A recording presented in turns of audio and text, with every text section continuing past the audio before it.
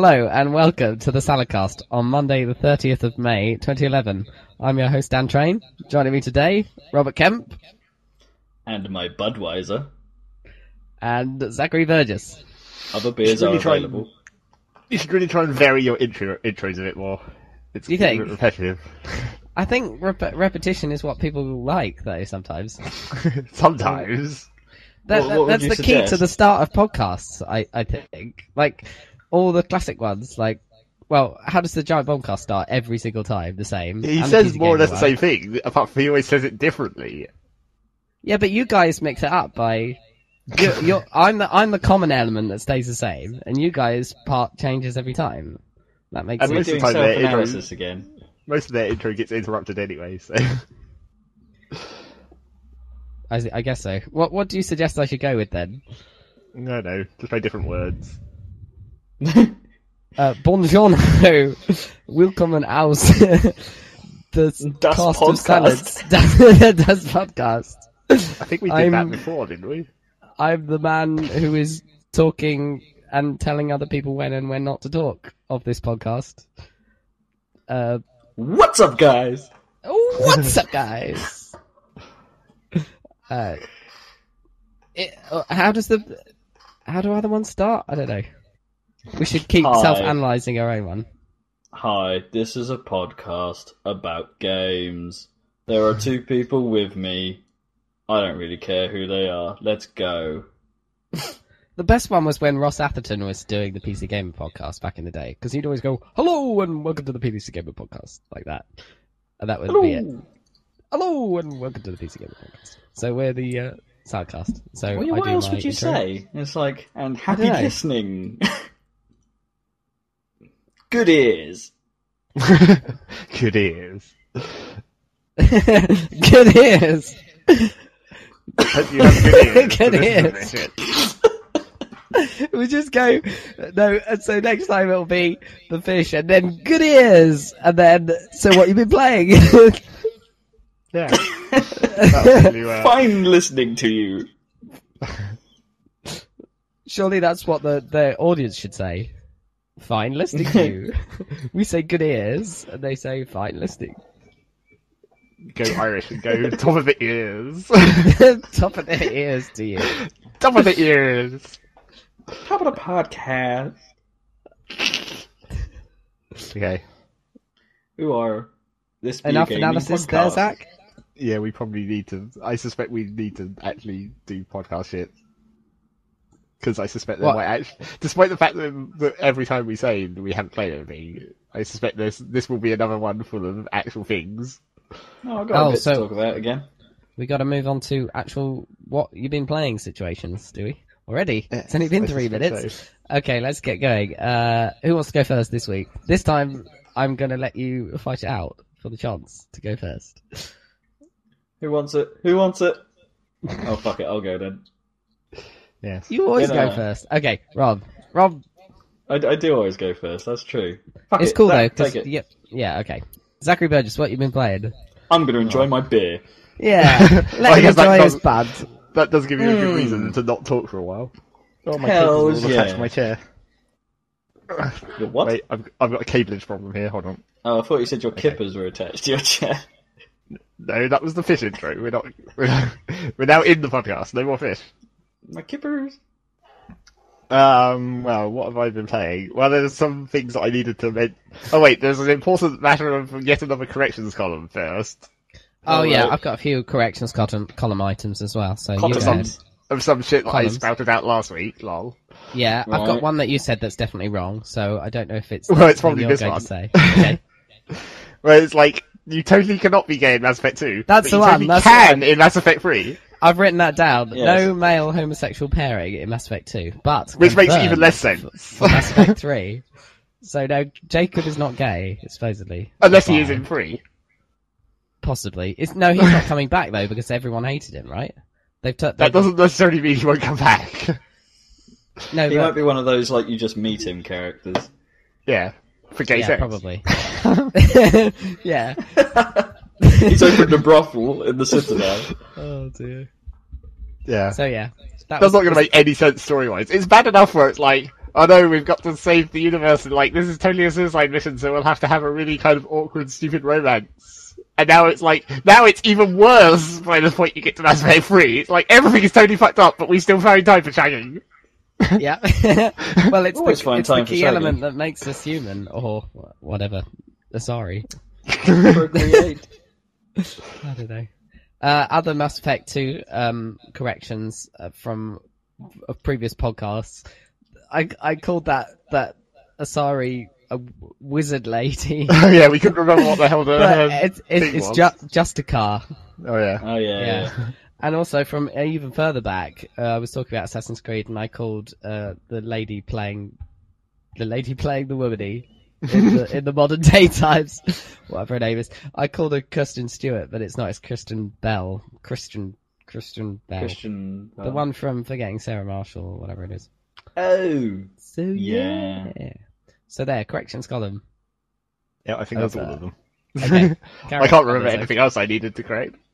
Maybe something will come to me. I suppose I could correct the fact that I mistakenly thought the Needle Market Ice Cream Band's music was a pop song. But it wasn't. It was the Cornetto tune, which makes sense. Unfortunately. Well, it's close enough. Oh. Oh, messages.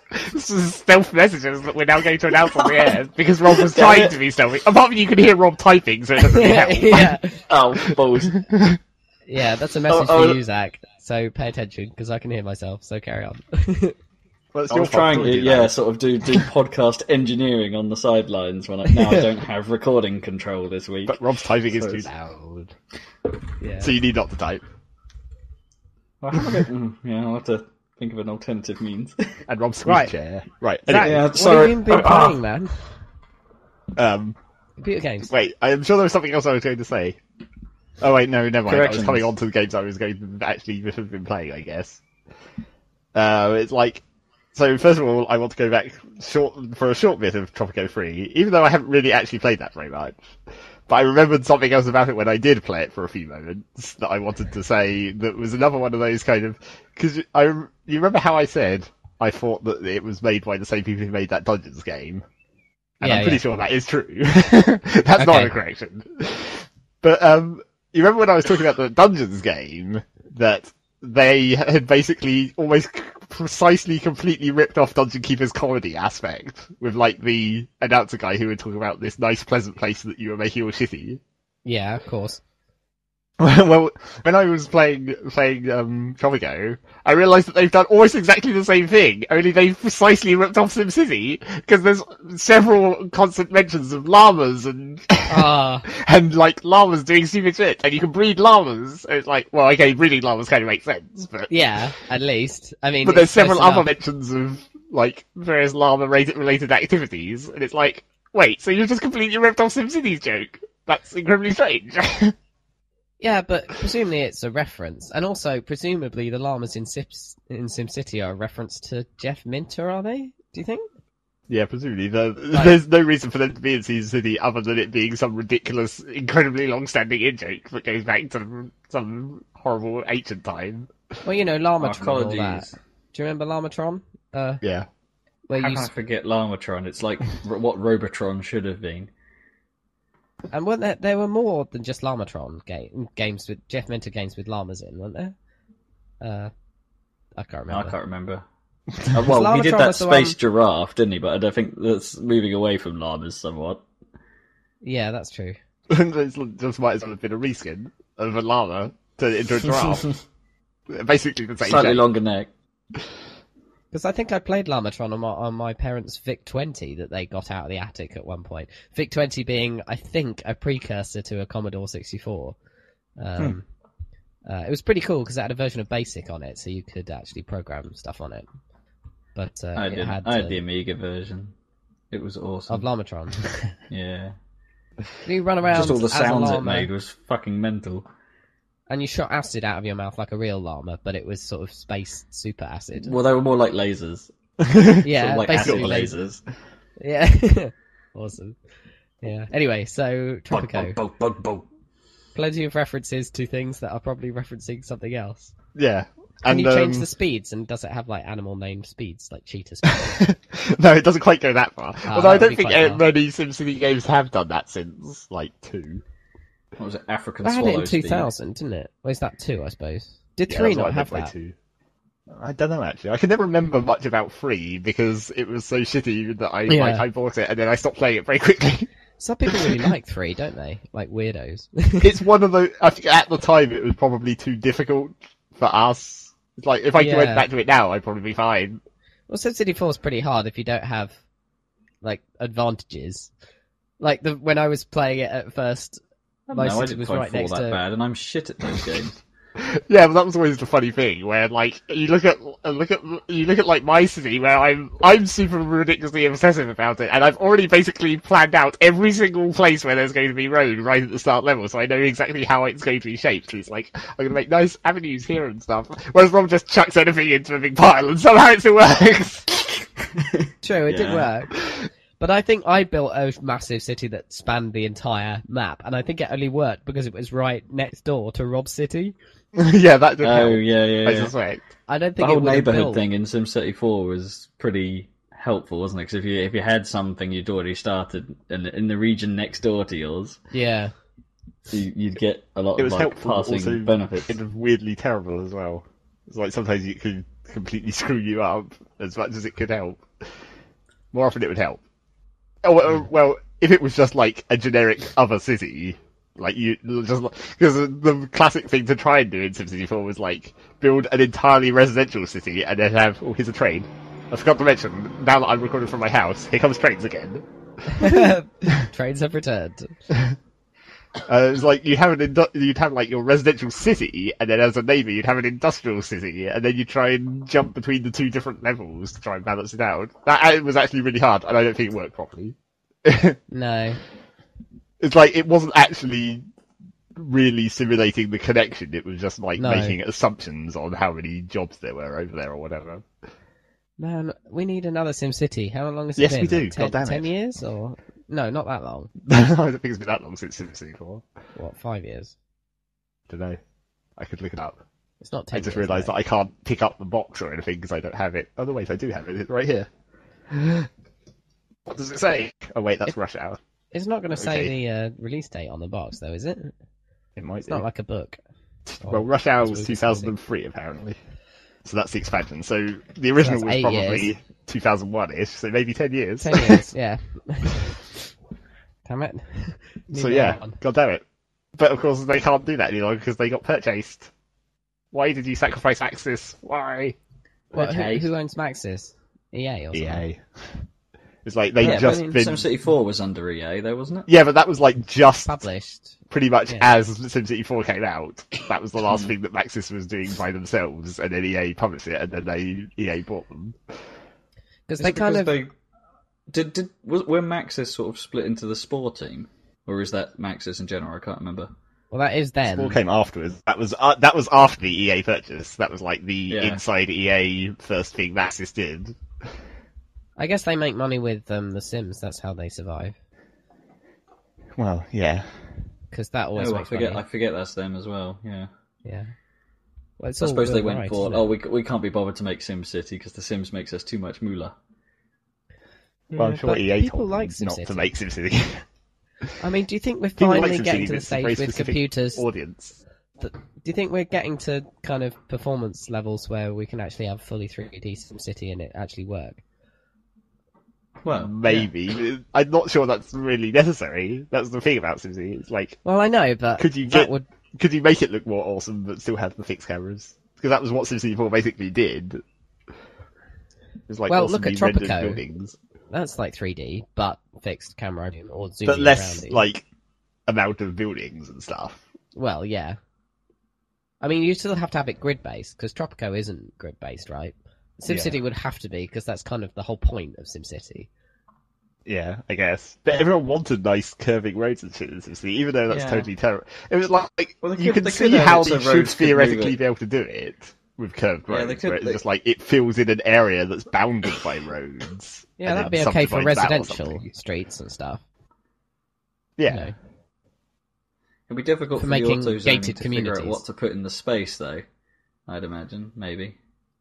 Well, they needed to improve that anyway, the auto-zoning with the streets and things. Well, to make a completely ridiculous comparison, I haven't really been playing, but I've been reading about the coming ridiculous continuous updates to Dwarf Fortress.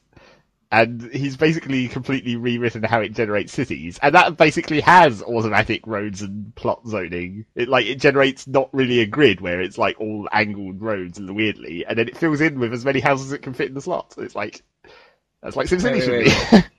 Hang on, you're saying that Dwarf Fortress isn't grid based? It is, but it's grid-based. It's grid based, but not in that scale. You know, it's like obviously houses are made of like a lot of squares. And roads are like several blocks wide or whatever. So you can have diagonals and that sort of thing. Yeah. Yeah. much more squares per... Yeah, per thing. Rather than like meters, one house taking up one square like it's if you make the smallest possible zone. But yeah, I guess it's like they're not going to make a new SimCity though, because I suppose Dwarf Fortress doesn't have the problem of having to render the houses at a certain size. It could just put an H on them or something. Yeah, they have all their symbols already for walls and everything in Dwarf Fortress, so it's pretty easy for them to make houses and buildings and weird underground crypts and stuff. Thing is, I think a lot of people totally ridiculous. A lot of people that don't even like games that much remember playing SimCity and liking it. Because that's the only game you had on your PC.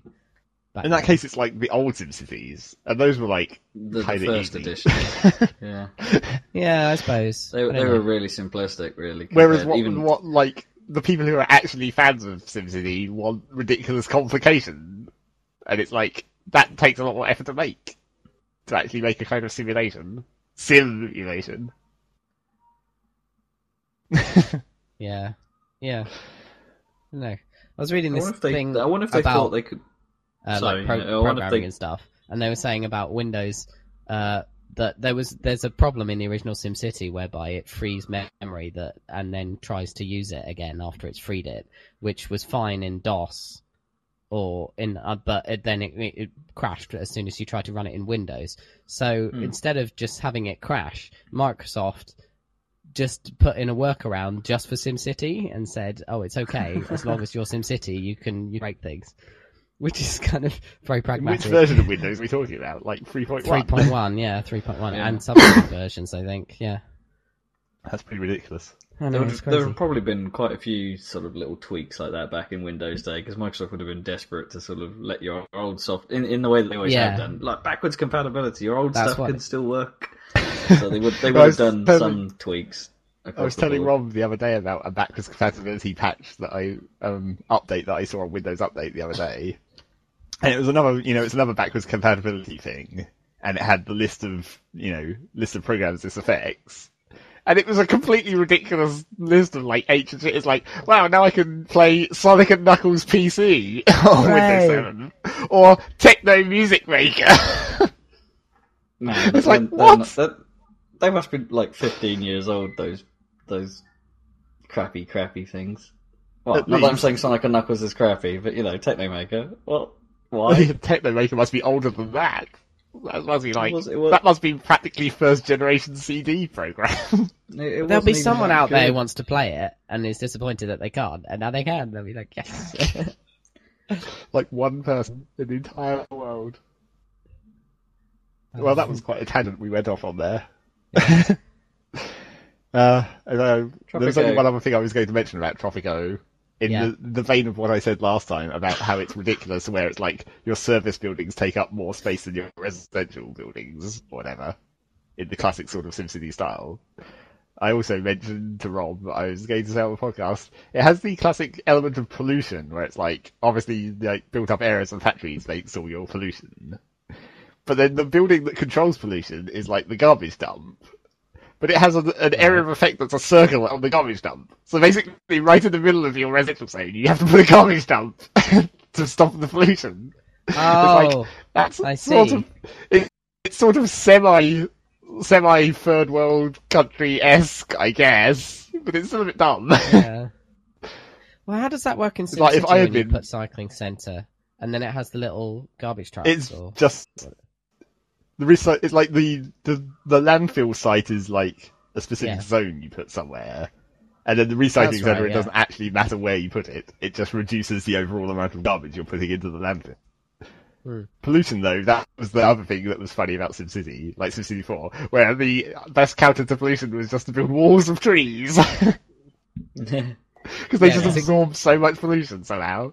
You couldn't move past it. So you used to always surround all your... surround your power plant with like 2 or 3 squared width of just trees. Yeah. Stop it in its severe pollution mitigation. Oh yeah. That was pretty stupid. Or the classic SimCity trick of just build it on the edge of the map, so you don't have to worry about at least half the amount of pollution. Because it does overlap into other neighbouring cities as well, of course. So, not my problem. That's Tropico then. Yeah, that's Tropico. I guess I maybe should play that more again, because I've been distracted by this next thing. I have to say, having now seen it in action, the level of detail was quite impressive. Yeah.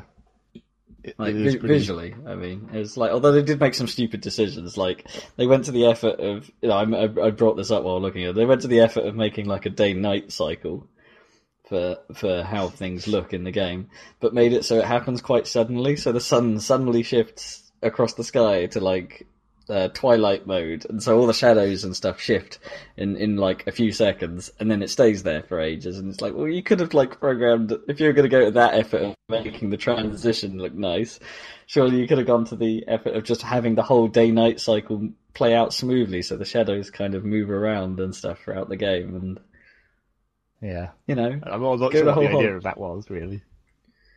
Yeah, it's pointless. It's not even like it's based on days or anything. Obviously, it's months passing in seconds. But yeah, I was distracted from that by the other thing that I played way too much of in the last 2 weeks.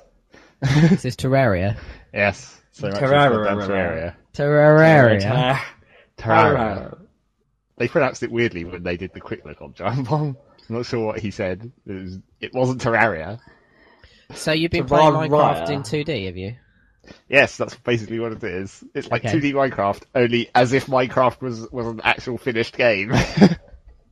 Because it's like basically like you lose the 3D-ness and like, well, I don't know if you lose anything else in particular. You lose the 3D-ness, but you sort of gain a much greater variety of like enemies and items and stuff, and like weird shit that you could make, like lightsabers and lasers. How do you make a lightsaber? What do you have to mine for that? Like you have to like, first of all, you have to get a meteorite to land on your world, which is you do by like breaking a shadow orb in a corrupted area, or it could just happen randomly. So you get a meteorite to land, and then you have to have an uber pickaxe to mine the meteorite ore, and then you get the meteorite ore into a meteorite bar, and then you get some gems from underground. It changes the colour of your lightsaber, so you can make different colours. Ah, just like in the Star Wars universe. Yep. Sort of. The extended universe. Totally funny. Anyway. So yeah. Just to be clear, we don't want any Star Wars fan trying to attract meteors to the planet just to build lightsabers. Yeah, that's true. So can you use your lightsabers anyway? They're phase blades.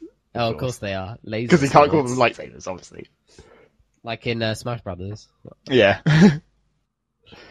No, you can't use mine. It's just a weapon. Oh, but you can fight monsters with it. Yes, lots of monsters. There's a lot. It's like it has the same elements of like Minecraft, where it's like when night comes, here comes some zombies.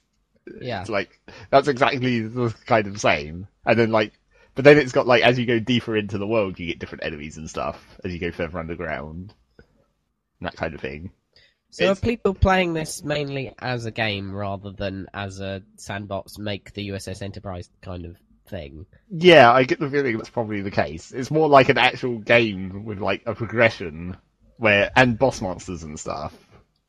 Where, how do you get to a boss then? Do you just find them underground or? There's only 3 in the game at the moment, and it's like one of them can just appear randomly after your health is at a certain level, I think. And then one of them is from the shadow orbs in the corrupted area again instead of the meteorites.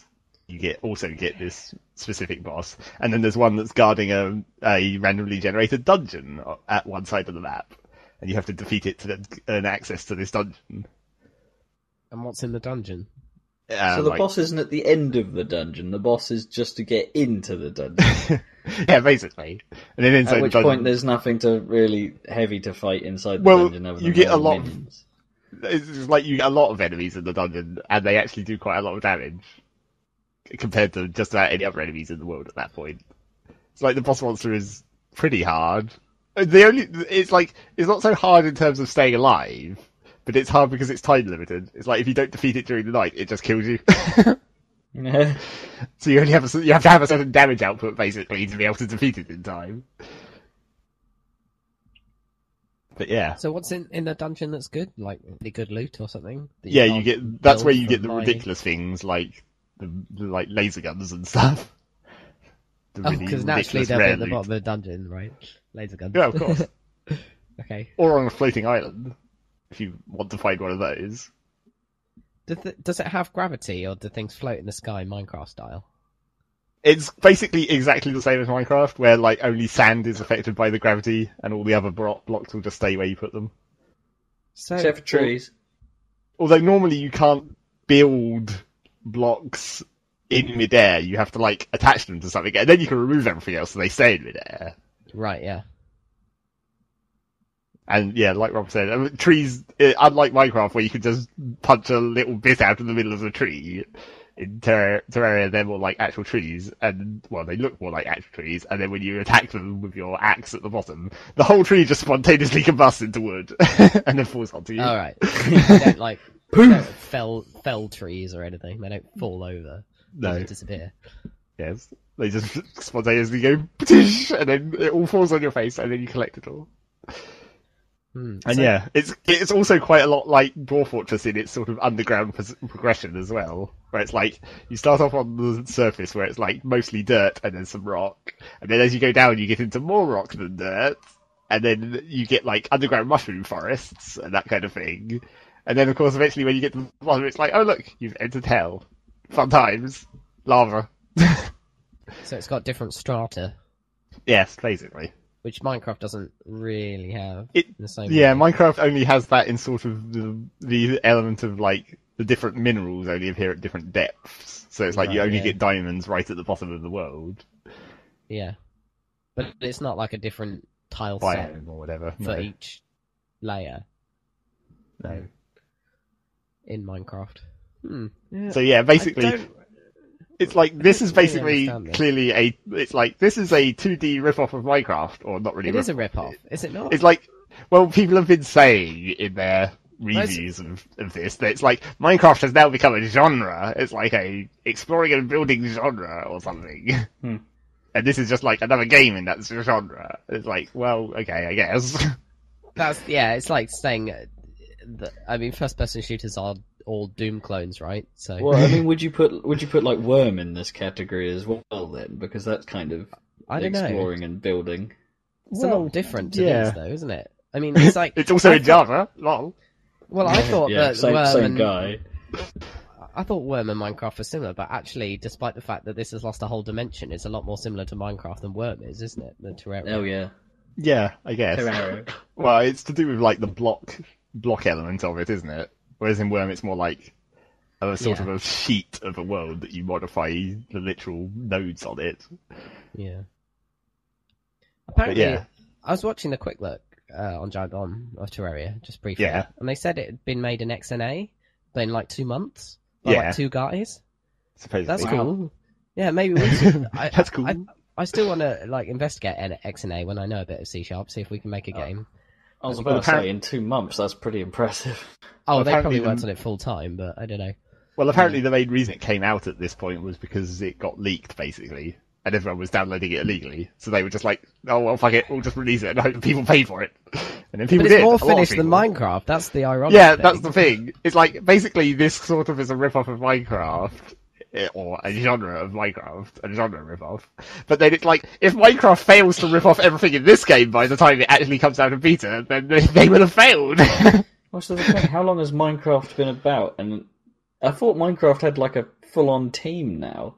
It does, and they've defined an actual release date as well. Slow. Well, they do keep adding stuff. Yeah, they have. I mean, the maps update has actually gone through now.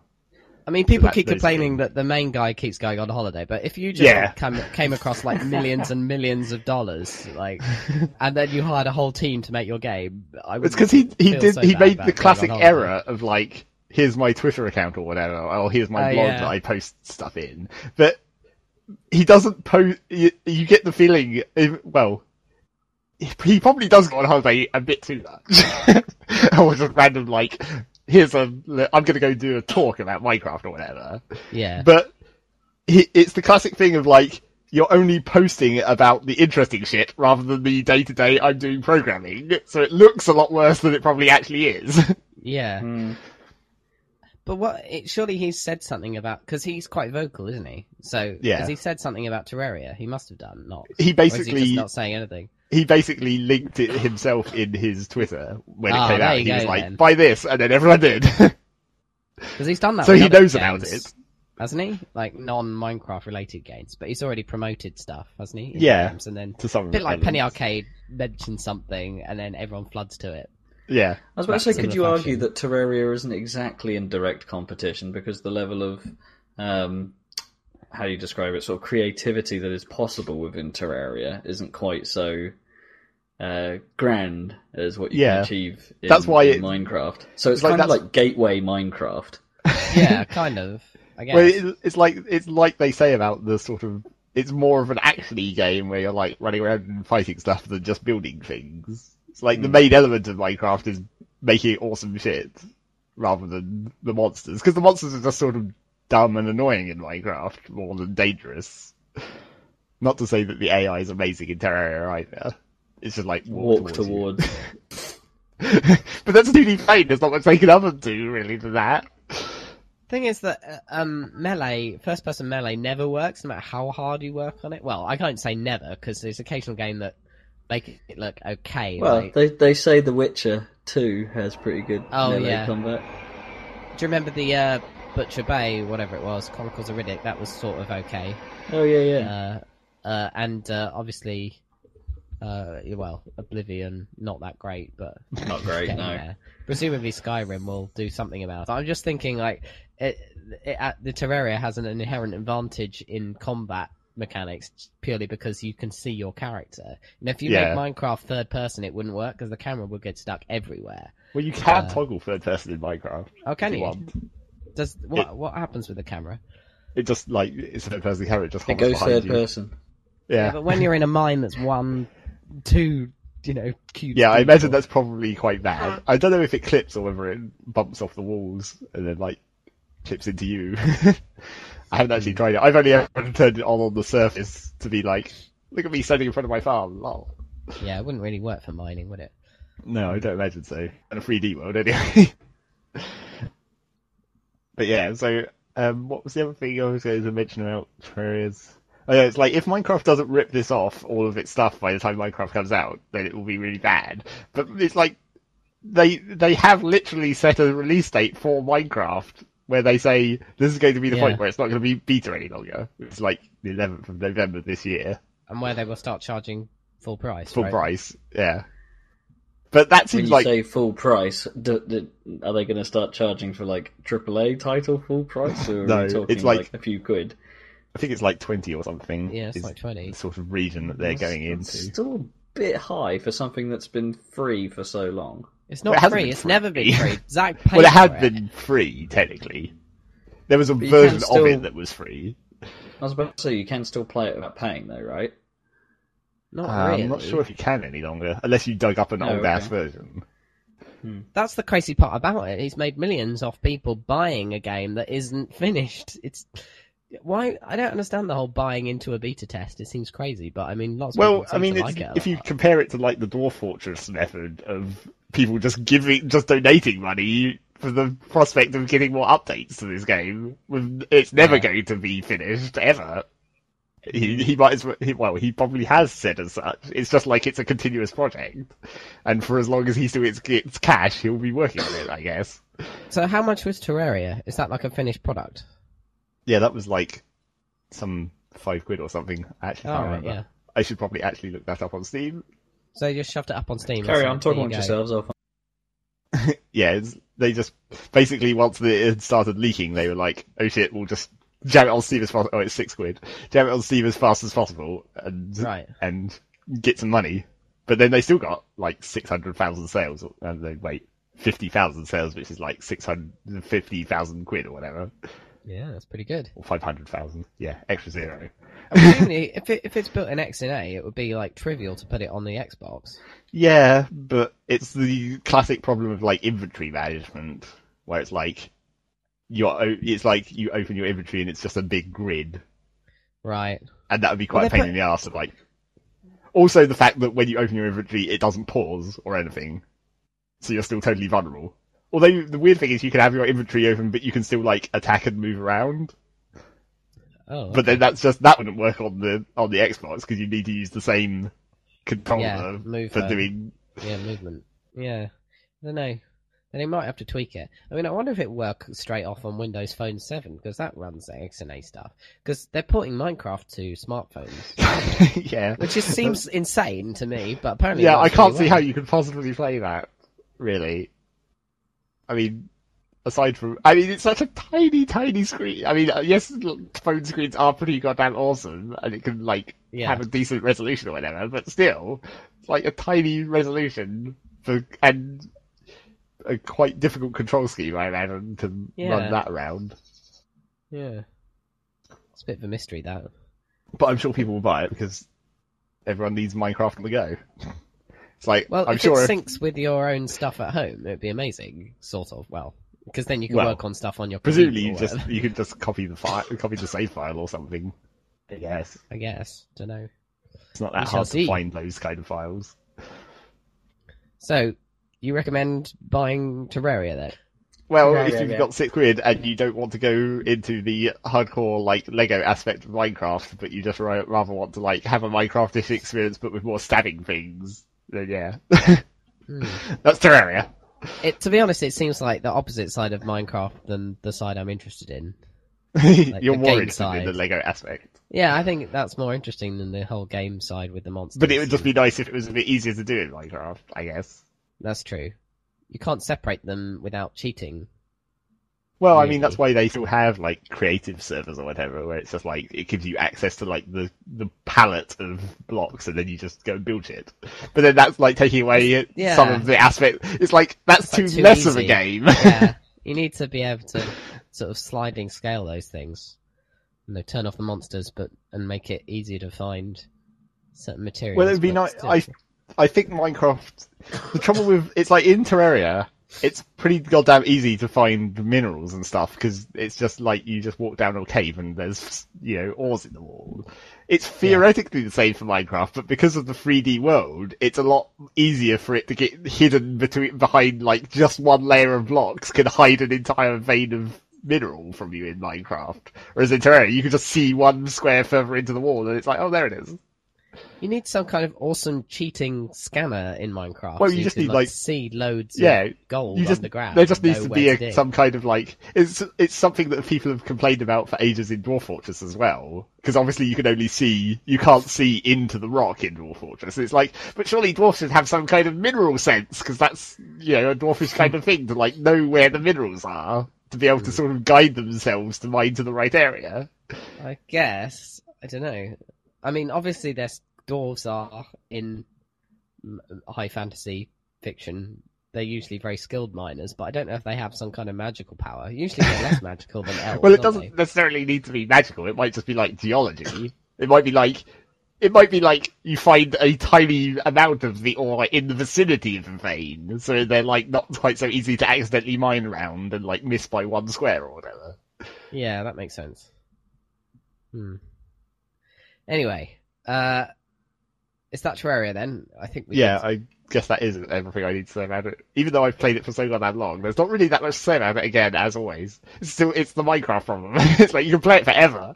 Yeah. I mean, you don't level up or anything, you just get better stuff, right? Yeah, I mean, that's the equivalent of leveling up, really. Yeah, and you do, level up your health and mana, so I guess that's sort of leveling up. But do you lose your stuff when you die and have to do a corpse run, sort of Minecraft style? Well, no, luckily that's one of the other things that's sort of easier about Terraria. It's you keep all your stuff when you die, apart from half your cash.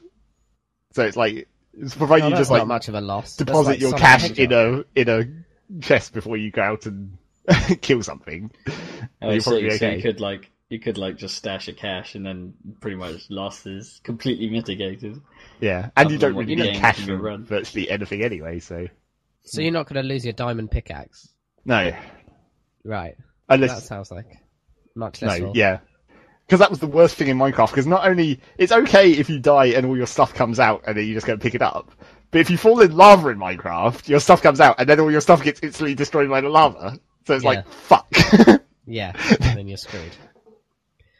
Oh, I was looking on ThinkGeek the other day, because I've got a new desk, and I was thinking, well, I'll order some shit to put on it. I couldn't really find anything, but they do make a foam Minecraft axe, which is all square. And and then you can hit people with it. Yeah, awesome. You can hit people with it. Do you remember or pretend to mine a wall.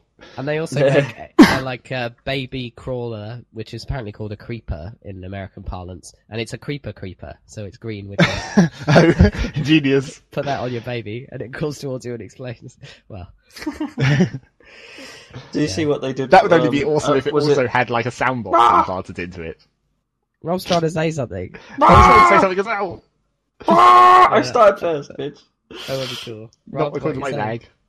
I was about to say, did you see about the, I think it was either ThinkGeek or iWoot or something that did the April Fool's joke of a Minecraft Nether portal. Oh, cool. A USB powered one, so you could file and you could do your filing through this portal on your desk.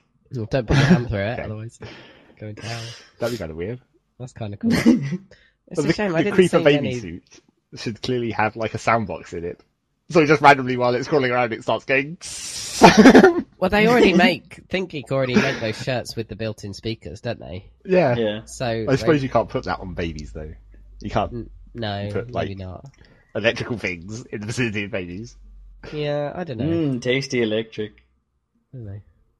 They didn't have that many great things on ThinkGeek for my cube or whatever. You know, they have cube goodies. I couldn't find anything in. All I found that I really liked, but they don't make a UK version, was I put it on my Facebook. I don't know if you saw, but it's Blue Canary in the outlet by the light switch. Oh yeah, I did see that. It's a nightlight of a blue canary, like in that They Might Be Giants song, but it's got the US socket. So, but isn't that cool? Because that whole song is written from the perspective of a nightlight in the shape of a blue canary. It's like you can actually buy one. Yeah, that better be some hella royalties they're getting there. I don't know if they don't need royalty because there's no actual connection, is there? Apart from it being literally the lyrics of the song. Well, that's what it's named on ThinkGeek. But if you actually go to the manufacturer's website, it just says Blue Canary Nightlight, and you can't. That's super close. I know, but he's your only friend. He's not your only friend, but he's a little glowing friend. But really, anyway, so that's all I found. That was cool. Oh, and you can get the red swing line stapler from Office Space. Of course. Because they never made them red. So the props department for the film had to make a red one, and now you can actually get a red one. Why would they make a? Why would they have to make it red for the prop? Unless it was a case of like you have to make it not look like the product that it actually is. I was about to say, does it stand out more on the desk being bright red? I think it probably does. I think it was just written into the script and. What, by someone who never seen one of those slippers before? It's like, it's red! Maybe he assumed there was a red one, and he thought red would be a good colour, so... I don't know. I believe you have my stapler. Believe you have my stapler? Set the building on fire. Anyway, computer games. Are you done then, Zach? Yeah, I guess that's it. I'm sure I might remember something. Oh, wait, there is something else. Not something really that I've played, but sort of news aspect, I guess. News! It's like the Eve walking in stations thing has appeared onto the test server, so they're like getting ready to actually release some aspect of it. Obviously, it's just going to be totally pointless at this point. They're like captain's quarters, press console buttons with your avatar's finger rather than just pushing a button or something. But they've also probably. I think there is meant to be a fish tank that someone said that you can buy. But that's the other thing. They've introduced their like microtransactions system into Eve, which you can buy hats for your avatar, right? Yeah, which obviously everyone is like, no, or, the e-forums are like, no, because the e-forums are automatically opposed to anything ever anyway, but probably more so in this case. I have to admit, in this case, it is a bit of a kick in the teeth, because you're already paying subscription. Yeah, it's like, it's not a free-to-play game that you're paying for stuff, it's a subscription game that you're also paying for more stuff. And the classic It'd be okay if they half the subscription. It's the classic sort of quote that everyone digs up, or like the e-forum people naturally dig up in to protest this, is like, you said, one of the devs said one time that like, that like $15 a month should encompass everything about Eve. You shouldn't ever have to pay more, and that's to do with like the free up expansions basically for Eve that they've done since the start. It's like, now you're going back on that. You're making content that we can't access without paying even more money. But that is good, that free expansion thing, because the World of Warcraft is a bit of a joke the way you pay for the content, the new content on top of the subscription, don't you? Don't you? How does that work if you're a noob to World of Warcraft? I mean, if you're just joining, do you have to buy the base game and all the DLC? Well, I think it's like, I think you kind of do. It's like you don't have access to the DLC stuff, but you don't can have still access to see those it. areas. It's like does. It's the base game of World of Warcraft still has all those assets in it. You just can't access it unless you, or whatever, something like that. As usual, we don't know anything about World of Warcraft. Yeah, because there was that big change or whatever. Cataclysm. Well, that happens for everyone, even if you don't buy Cataclysm. So that's why we were confused about the release date, because a patch came in to cause the Cataclysm, like a week before the release of the actual expansion. And I think that changes for everyone, if you only have the core game. They but basically you can only access the new areas if you buy, and the new services and stuff, you can only have if you buy Cataclysm. Because the Cataclysm was basically like a graphics update for the whole game. Yeah. It's like they redid all the original areas. Yeah. But they were also added new areas, of course, and that's what you get when you pay. That's the actual expansion part. But I think you do have to buy all the DLC if you start from scratch. But what happens is, after like 6 months, then they end up bundling and discounting it into a battle chest pack that you buy that just has all the DLC in it. Oh yeah, all the expansions. So it ends up costing 40 quid with everything, rather than, adding them all up, which would get expensive. And they want people to start playing, so. The other problem with Eve's microtransaction system is the ridiculous confusion of adding a third currency, or what people are calling a third currency. Because you have, like, in-game money, obviously, the ISK. Yeah. And you have... real money. You have real money that you put into game via the game time card system, where it's like creating the 30-day pilot license extension cards, which are an in-game item, which you can sell for in-game cash. They're the things that got hijacked in that comedy raid, aren't they? Yeah, where that guy got his ship blown up with like hundreds of millions of quid. Pirates, yeah. But yeah, so you've got those which are like an in-game representation of real money, basically. Yeah. Essentially. So what's the third thing? But then the third thing they're introducing to pay for the microtransactions for like buying your t-shirt or whatever, you now have to take one of these pilot license extension things and break it down into a third currency where you get like a certain number of this new currency out of a plex, and then you spend that currency on the like t-shirts or whatever. But then you can take a t-shirt that you bought with that currency and sell it on the market for in-game cash. It's like, these are in-game t-shirts. Yeah, it's like, this is the most confusing system ever. Why did we need a third amount of cash? The only reason for it just sounds really bad idea and isn't doing Eve's reputation any good. No, that's basically what people have been saying. It's like the only reason for this third currency really is because you wouldn't want one in-game t-shirt to cost the same as a 30-days worth of time, so like 300 million ISK. It's like no, it's so like t-shirts don't cost more than like several battleships. Yeah. Although they probably will, and that's the other trouble. It's like you can guarantee that probably the cheapest t-shirt or whatever will still turn up on the in-game market for like I don't know, hundreds of thousands of ISK, and it's like, that's more than a frigate. You're telling me that a t-shirt costs more than a goddamn spaceship?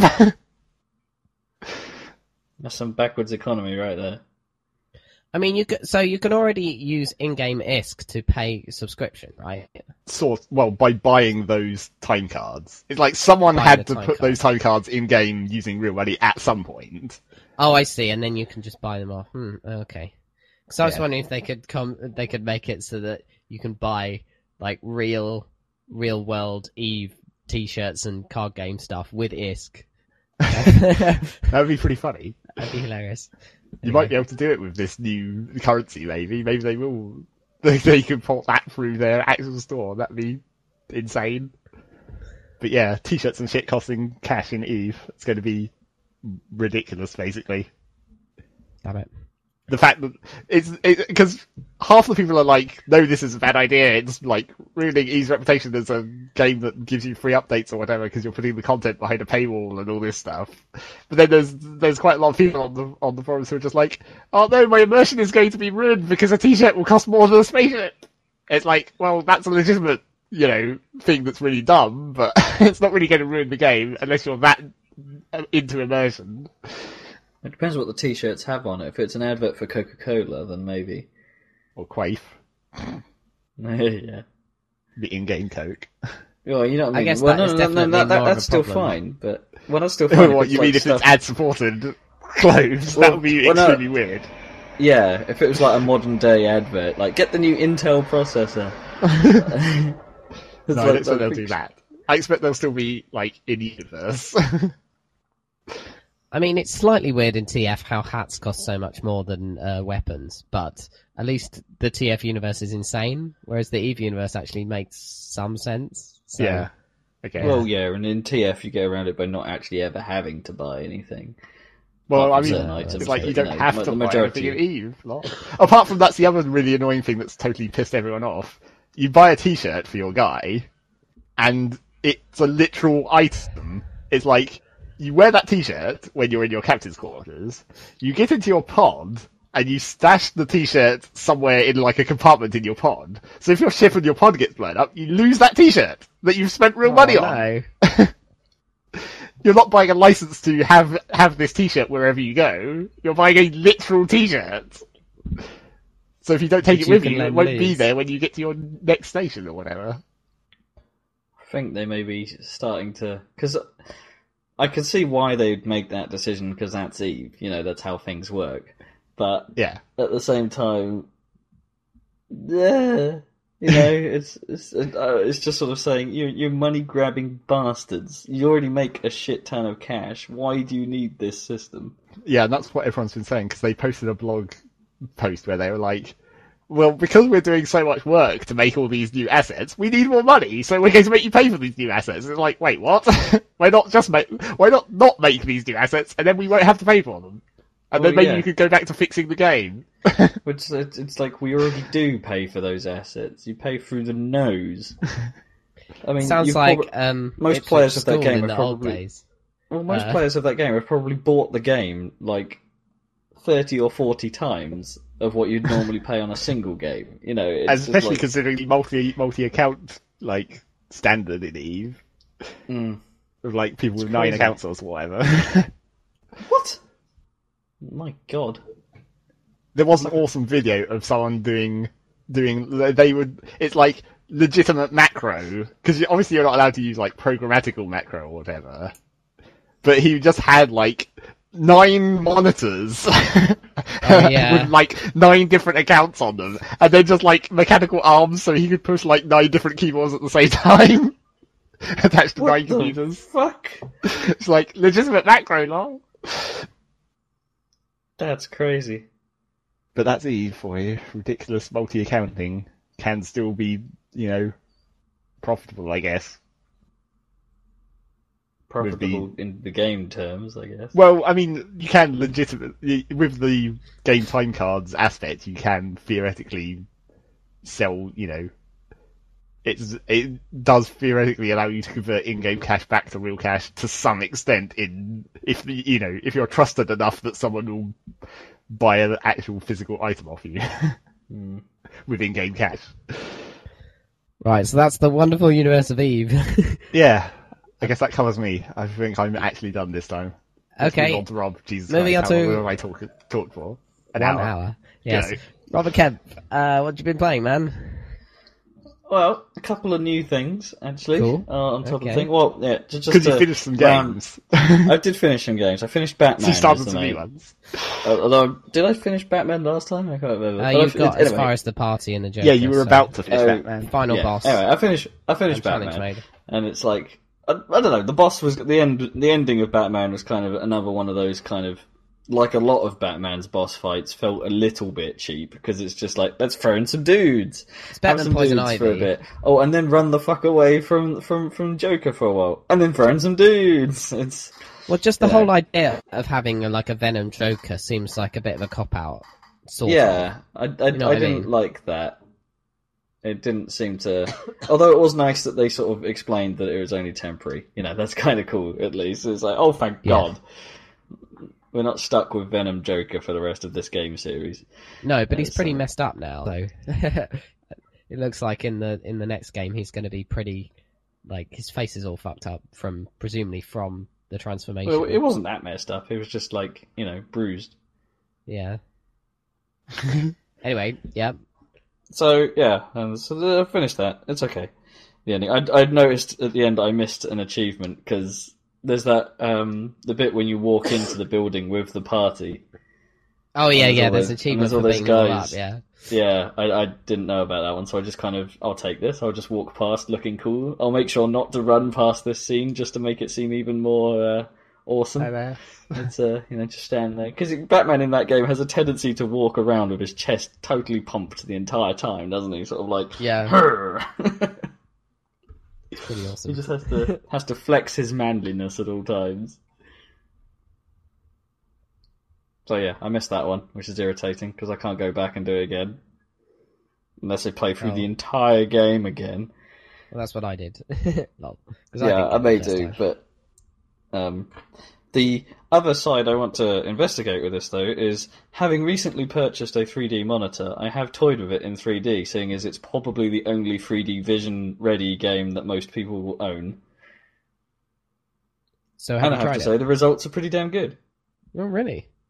There's no sort of like... most games that you try in 3D will have something that doesn't work properly because they've not been designed for it. But this... not a problem at all. I have the performance drop is particularly obvious is the biggest thing, and it is kind of a bit of an eye fuck when you use inspector mode.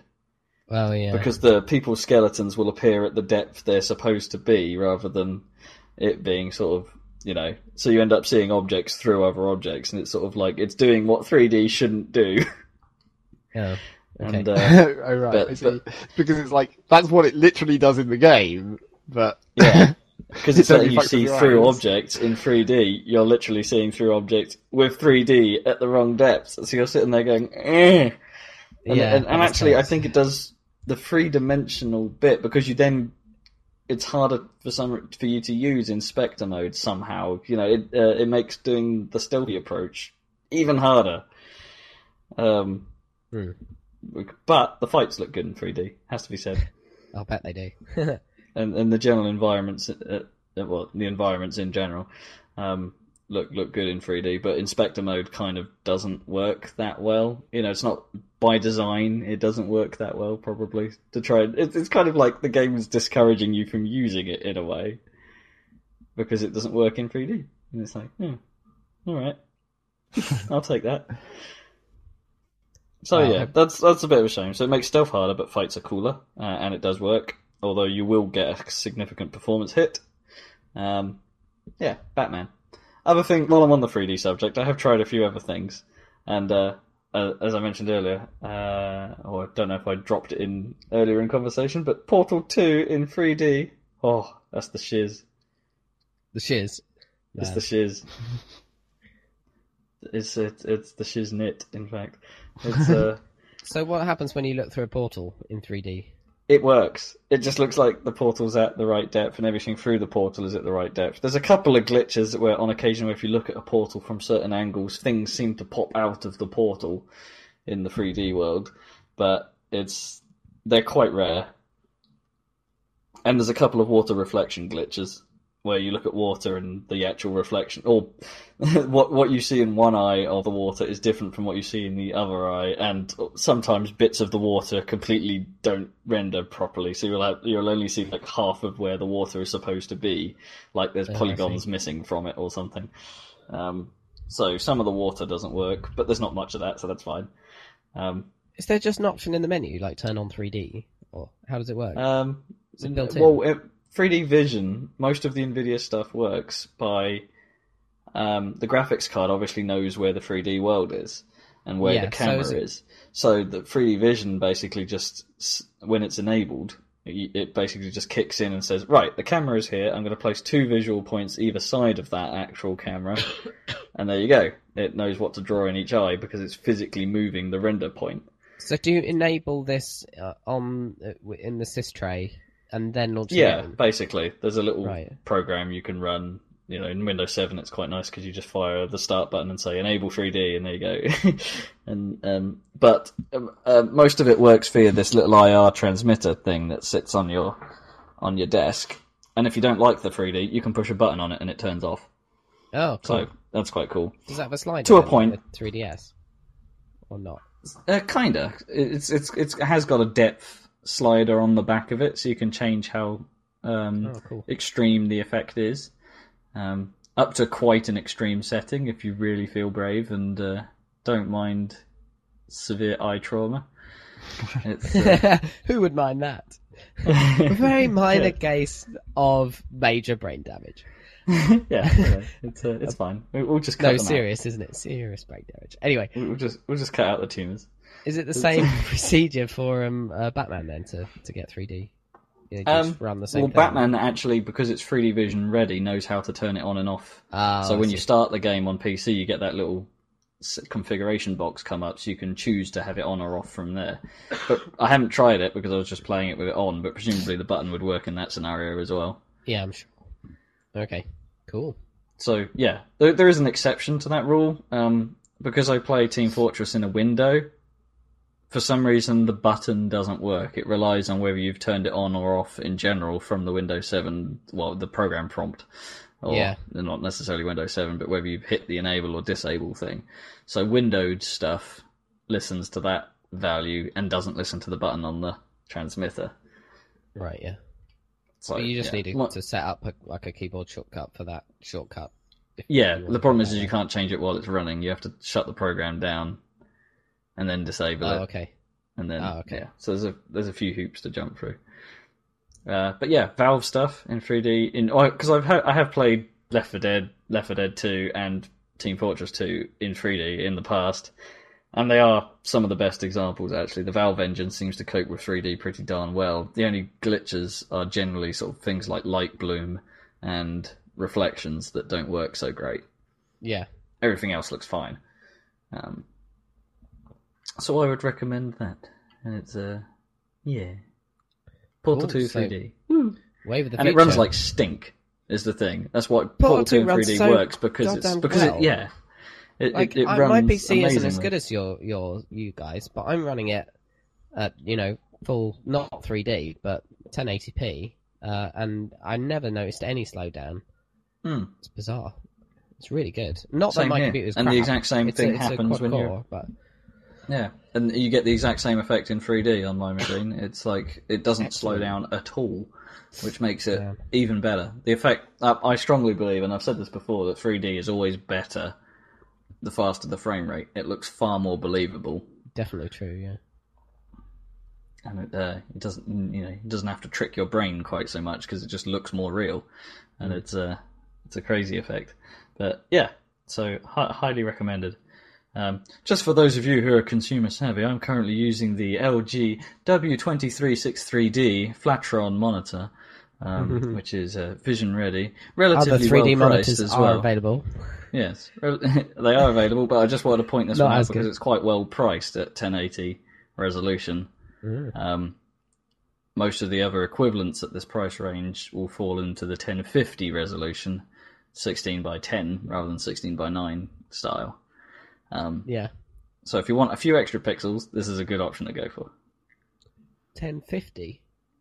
Yeah, the Samsung and ViewSonic iterations, which were the first two 3D monitors to hit the market, went for 1050 solutions. So what's the res 1050 display? What's the width of Because that? it's 16 by 10, which is in how widescreen monitors for PC have traditionally been. Surely it's like 1200 by 1920 by 1200. Isn't that the resolution of the 16 by 10? No, it's not 1920. That's the thing. It's like 16 something by 1050. So you're losing it in both directions. Yeah, that's not so good. Yeah. No, don't go for that, because then you can't even run HD content at full size with what's it called? I'm not saying don't go for them, because they are better quality in terms of picture quality. Oh, okay. But for gaming, then you might as well go for the LG. If you're not too worried about actual sort of screen. As I said, I was trying to explain to you earlier, the LG has a tendency to over-sharpen. So some bits of text look a bit more pixely than they should do. But yeah, other than that, good screen. Okay. The thing is that if you were to jump up to 1080 from another screen, it's like you're talking an extra £100 on most of them. So this one's a bargain. Yeah, that makes absolute sense. Yeah. Like the Asus and the Alienware, for instance, are the other two I can think of. And BenQ. But yeah, they're an extra £100 from the off. So I thought I'd rather spend that £100 on getting a 3D kit. Yeah, that makes sense. Woo!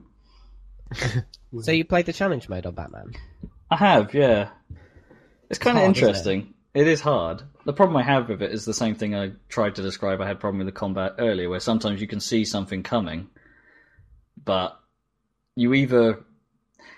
sometimes you know it's coming, so you push the button to do it, and then you've pushed it that split second too early before it's expecting you to push it, so you just stand there looking like an idiot. And it's like, damn it, and you my drop combo! Your combo, yeah. Yeah, it's annoying. The combo is so important for challenge mode. It's crazy. Yeah. It's literally 1 second, which is, in some circumstances, quite a long time before it drops. Actually, it's... in other circumstances... It feels like it's less than that, because even if you just take one step, outside of a combo, if you finish a move and then walk one step, that's it, combo gone. The moves have to be completely attached. You can't do any normal action and expect to keep your combo. Yeah. Some of the more irritating things I think is more to do that I have with those fights is when there are a lot of circumstances when you start getting into the challenges and trying your hardest to get the score. There's a number of circumstances where you just cannot. Things just will go against you and there's nothing you can do about it. Like the ones where a guy goes and picks a gun up from the cabinet or something. You'll try your best to get over there or to batarang him from afar, but there'll always be a situation where you get there and something happens and it's like you can't do anything about it. And it's like the worst is when the gun's on the floor, like I was saying. Yeah, like and the they gun just pick it boxes up and make a sound, so you know when they're getting one, so you can go over and kill them. Plus, the enemy struggles to open them. Yeah, but they'll eventually get the gun out, and at that point, you knock them out, but then the gun's just on the floor, and there's no warning when another enemy's going to pick it up. So you just have to watch out, and that's the hardest. Because sometimes you're lucky and they'll... Yeah, sometimes you're lucky and they'll say something like, this'll hurt. Or something, and you're like, fuck! But they can say that for when they're picking up the shock sticks and the things. Or even just things they throw, like debris or whatever. Sometimes they chuck stuff at you. And it's like the irritating thing with a lot of it is the targeting. Like, even if you're attacking a guy with knives or something, if you throw a normal punch at a knife guy, he can block it, and that ruins the combo. Yeah, and it's like, well, I didn't mean to attack you. I was trying to go for the dude next to you so I could get close and then swish you, or to counter some guy next to you. It's like, no, that's not what I wanted you to do. Yeah. It's like, there are some difficulties of getting Batman to actually target the bloke you want. But I think perhaps a lot of those problems are because I don't do your tactic of flipping everywhere. Yeah, I constantly did that. That was the only thing that gave me time to breathe, Just flipping over guys, because that doesn't break your combo.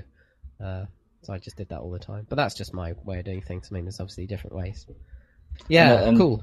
There are some cases where someone runs in off from where the camera just happens to not be pointing, and you're like if you tried to do a ground pound, for instance, which takes a lot of time but is worth like twice the points of anything else. Yeah. And it takes them out completely. Yeah, so but if you it's can a get hardcore attacked. enemy. But you can get attacked while doing it. You can, yeah. So someone runs in off screen. They tend to just run towards you and attack immediately when you're attempting one. So it's like, oh crap, I thought I'd down them all, but I didn't realise there was another dude off screen. Yeah. It's like, damn it! And if you have knocked them all over, there's no way you can kind of guarantee that once you've done the ground pound, one of them will have stood up, so that you can continue the combo. You know, if you want to do that. There are. That's the other thing. Sometimes or, for instance, this is quite annoying. There seems to be an occasional inconsistency about how far Batman will move to do the ground pound. I mean, there'll be times where I've knocked a guy to the floor, but he's like with a batarang or something, but he's halfway across the room. So you press the combo to do a ground pound, and he'll just jump like a few feet in front of him. And it's like, no, go over to that guy. Like you wouldn't normally if I told you to do any other move. You'd go to that guy and get him down. And it's like the ground pound seems to be the one that doesn't work very well compared to the rest of the moveset, which is a bit frustrating. You're like, fuck, my free flow perfection bonus. But yeah, so it's still good, but I might not bother with trying to tackle them all because it is quite frustrating. Yeah, no, it's kind of masochistic. I only really did it so I could get all the achievements for. I never spend like an hour on doing one of the challenges. Something you easily like that. could, yeah. You mean like Super Meat Boy, for example? Yeah, but that's the thing. The problem I have with challenges like that is once I'm into them, I can't stop until I've done it. Yeah. And, it's good to have that kind of conviction, but then you end up spending all your a lot of free time and achieving very little. And it's like, I should probably be starting Bulletstorm or something after a while. Yeah, I've had that for months and haven't opened it. No, I still haven't opened it. Sorry, Mum. I know you've been playing other things. Yeah, what else have you been playing, man? Well, let's tackle Valkyria Chronicles, because that's the other big thing I kind of started.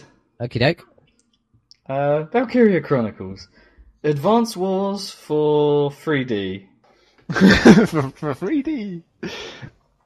It was basically how it plays, isn't it? I mean, Zach, you've watched me play it a bit now. Yeah. And that's pretty much how it works out, isn't it? It's Advance Wars as if there was no grid. Yeah. And line of sight made sense. Although what I don't get, because I haven't, had the tutorial build up into the game or whatever about it, it's like, does aiming actually matter? It's like, you aim at someone's head to, like, make it a headshot instead of a body shot. It's like, why is that not just a toggle? Why do you actually have to physically move your aim there? I don't know. I think that's a certain, just to make it so I don't know. I think to a certain degree, like the aiming mechanics for Lancers make sense, and if you're a tank, because you can choose to shoot at a tank's body or its tracks, and so in that case, the aiming makes sense. But maybe if you don't aim at someone's head manually, maybe it doesn't even go for the headshots or something. Well, no, I imagine which seems dumb. Is it like that in Fallout? Kind of. When you go to aim mode, the game sort of goes into this paused state where nothing shoots at you. Well, not that it's real time anyway. No, not that it's proper real time. It's kind of real time when you're moving your guy around the field. Okay, let's take a step back here. I might have to describe how this works. When at the start of your phase, you get shown the map, which 9 times out of 10 is a poor representation of the battlefield. It will only show you some sort of elements, but doesn't show you like whether it's like something you can hide behind or something. There's a lot of like marks on the map where you don't know whether they're like an actual wall or just a divot in the ground or something like that, or a change in the ground. Like height differences are often shown by a slight change in the colour of the map, which is really difficult to see. So from the map, there you go, first rant over. From the map, you then pick one of your units that you want to move. And doing so uses up one of your command points, of which you have a limited number per turn. And as soon as you do that, you get put in the shoes of that character. And it zooms into the world and of the battlefield, and you take full control over how they move in sort of classic shooter style, with movement and look. And you move them, and you have a certain amount of movement points to spend, however you wish, and one attack that you're allowed to do. Or one action.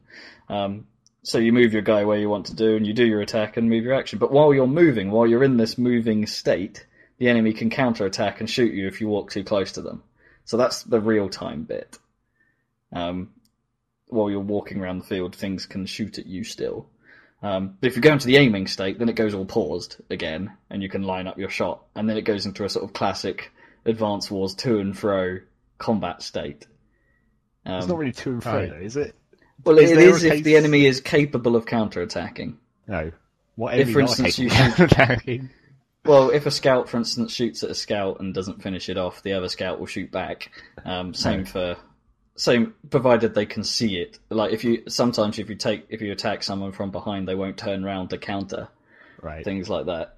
There are certain benefits to doing it, but to be honest, a lot of the characters can't counter anyway. So like snipers don't counter, and lancers don't counter. Lancers are anti-tanks. So yeah, you get the real-time element, and then you go to the aim mode where everything stops and you can line up and choose what you want to do without being shot at, which is quite nice. But then as soon as you make your shot, it goes back into real-time mode. So if you're in trouble, you have to leg it the fuck out. Shoot and scoot. Basically, your best bet is that once you're where you need to be, if it's not particularly safe, you're better off, and someone's still gunning at you, you might as well just end the phase quickly. Or if you've accidentally moved up the field, like in a desperate maneuver, if you've moved your guy up quite close, fired off an attack at someone, but oh shit, it hasn't quite finished them off. Quick, end the phase before they shoot back at me too much. It's a bit crazy. It does lead to like the ridiculous tactics of like units with large movement bars, where it's like you can jump out of your cover, run all the way up to the enemy cover, shoot them, and then run all the way back to your cover. Yeah, scouts and engineers have a crazy movement distance, which is great because it means you can play incredibly sneaky with your scouts. Like most of the first few levels I completed by just running a scout round the back of the enemy and capturing when they weren't looking, and it's like success. Or getting a scout right up to the enemy base and then grenading the fuck out of them and then capturing when they're all dead. Just because you can't capture when there's guys in the enemy base, but if you clear out all the guys that are in the base, everyone else doesn't matter. Just get in there and cap. You win. I see. A bit like TF in that respect, but nothing like Battlefield. TF. Or Advance Wars. Yeah. Like every game under the sun. Yeah. So the actual game bit, I think, plays out very well. It's quite good. It's quite well thought out. Even if the AI does seem to make quite a lot of moronic decisions. That one mission that it was a very large, open, flat area, but all the enemy did was just spawn snipers all the time. It's like, yes, it's a sort of a good place to use snipers, but I mean, come on, do something a bit different. Yeah, what they really should have been doing is spawning anti-tanks to stop my tank rampage. Yeah. Because your tank just drove the fuck up there. Yeah. And you only have one tank. And if that goes down, you lose. Yeah. Although your tank is quite powerful compared to the others. Is your tank like your commander in Supreme Commander? Or the main character, Welkin, is the commander of this tank, and it's his dad's tank or something that they just happened to find in the barn. And it's way more awesome than every other tank in the world, conveniently. Yeah. Well, I don't know. I guess you haven't seen the heavier tanks yet, have you? Or have you? No, there's been one tank that, in one of the sort of like events that happen mid-mission occasionally, there was one tank called I think it was called the Lupus, which I couldn't help but laugh at. It's not Lupus. And that took a bit of a pounding. But he did. Medium or heavy? I don't know, it was a special because it was a character's tank. Because I noticed on the end of level score sheet it was like light tanks and then medium tanks and heavy tanks and then like dreadnoughts or something. Yeah. Well, this is the other thing that's worrying me, is that playing this game takes a lot of time. The mission took about an hour, didn't it, Zach? Something like that? Yeah, probably. To do, which isn't too bad. But then you probably have another hour of cutscenes and management to do before you get to the next mission, which makes progress quite slow. I'm at an hour of chapter... Well, kind of. Well, cutscenes more than the management. Yeah, there's a lot more management. And if you're sort of paying it... If you want to go to the detail of... the bit I didn't show, Zach, was you can you can have like 30 members in your squad, and you can choose to deploy which ones you want. But there's more than that. There's more characters than that in the game, so you can choose to go through a roster and pick which of those. Sorry, 20 characters in your, not 30 in your squad, I think. But there's more characters than that, and you can choose which ones you have to pick from the list of which ones you could deploy in battle, not just the ones you actually choose to deploy in battle. Right. So there's like a pick me system as well, and there's that to juggle, and it's sort of Final Fantasy Tactics-esque. Yeah. But it's done in the same vein as Skies of Arcadia. A lot of the bits of menu and bits of sequence take longer than they need to. So it's like when you go to a bit of like, I want to go to the R&D department to buy a new rifle. You go in there, then it sits there for a bit while it shows you the sort of backdrop for it, and then a pop-up comes up with a bit of speech from some guy saying, "Hey, bro, how you doing, man?" And then literally. And then you can choose what you want to do, and then you exit, and then it's like, "I'll see you soon, man." And then there's more text and dialogue. It's like, no, fuck off. Every time you make one of the upgrades, he's like, "Oh, this is awesome," or something. Yeah, like, he says something then as well. It's like the guys on Freelancer that you have to click through when you want to upgrade your ship or something. It's like, and they're all identical. The menus take too long. The loading pauses are actually quite long in places as well, like how long it takes to load a cutscene, or even sometimes just switch to one of the other departments of your headquarters has a loading pause, and it's just like, Sega, Sega tend to be the worst offenders for loading pauses.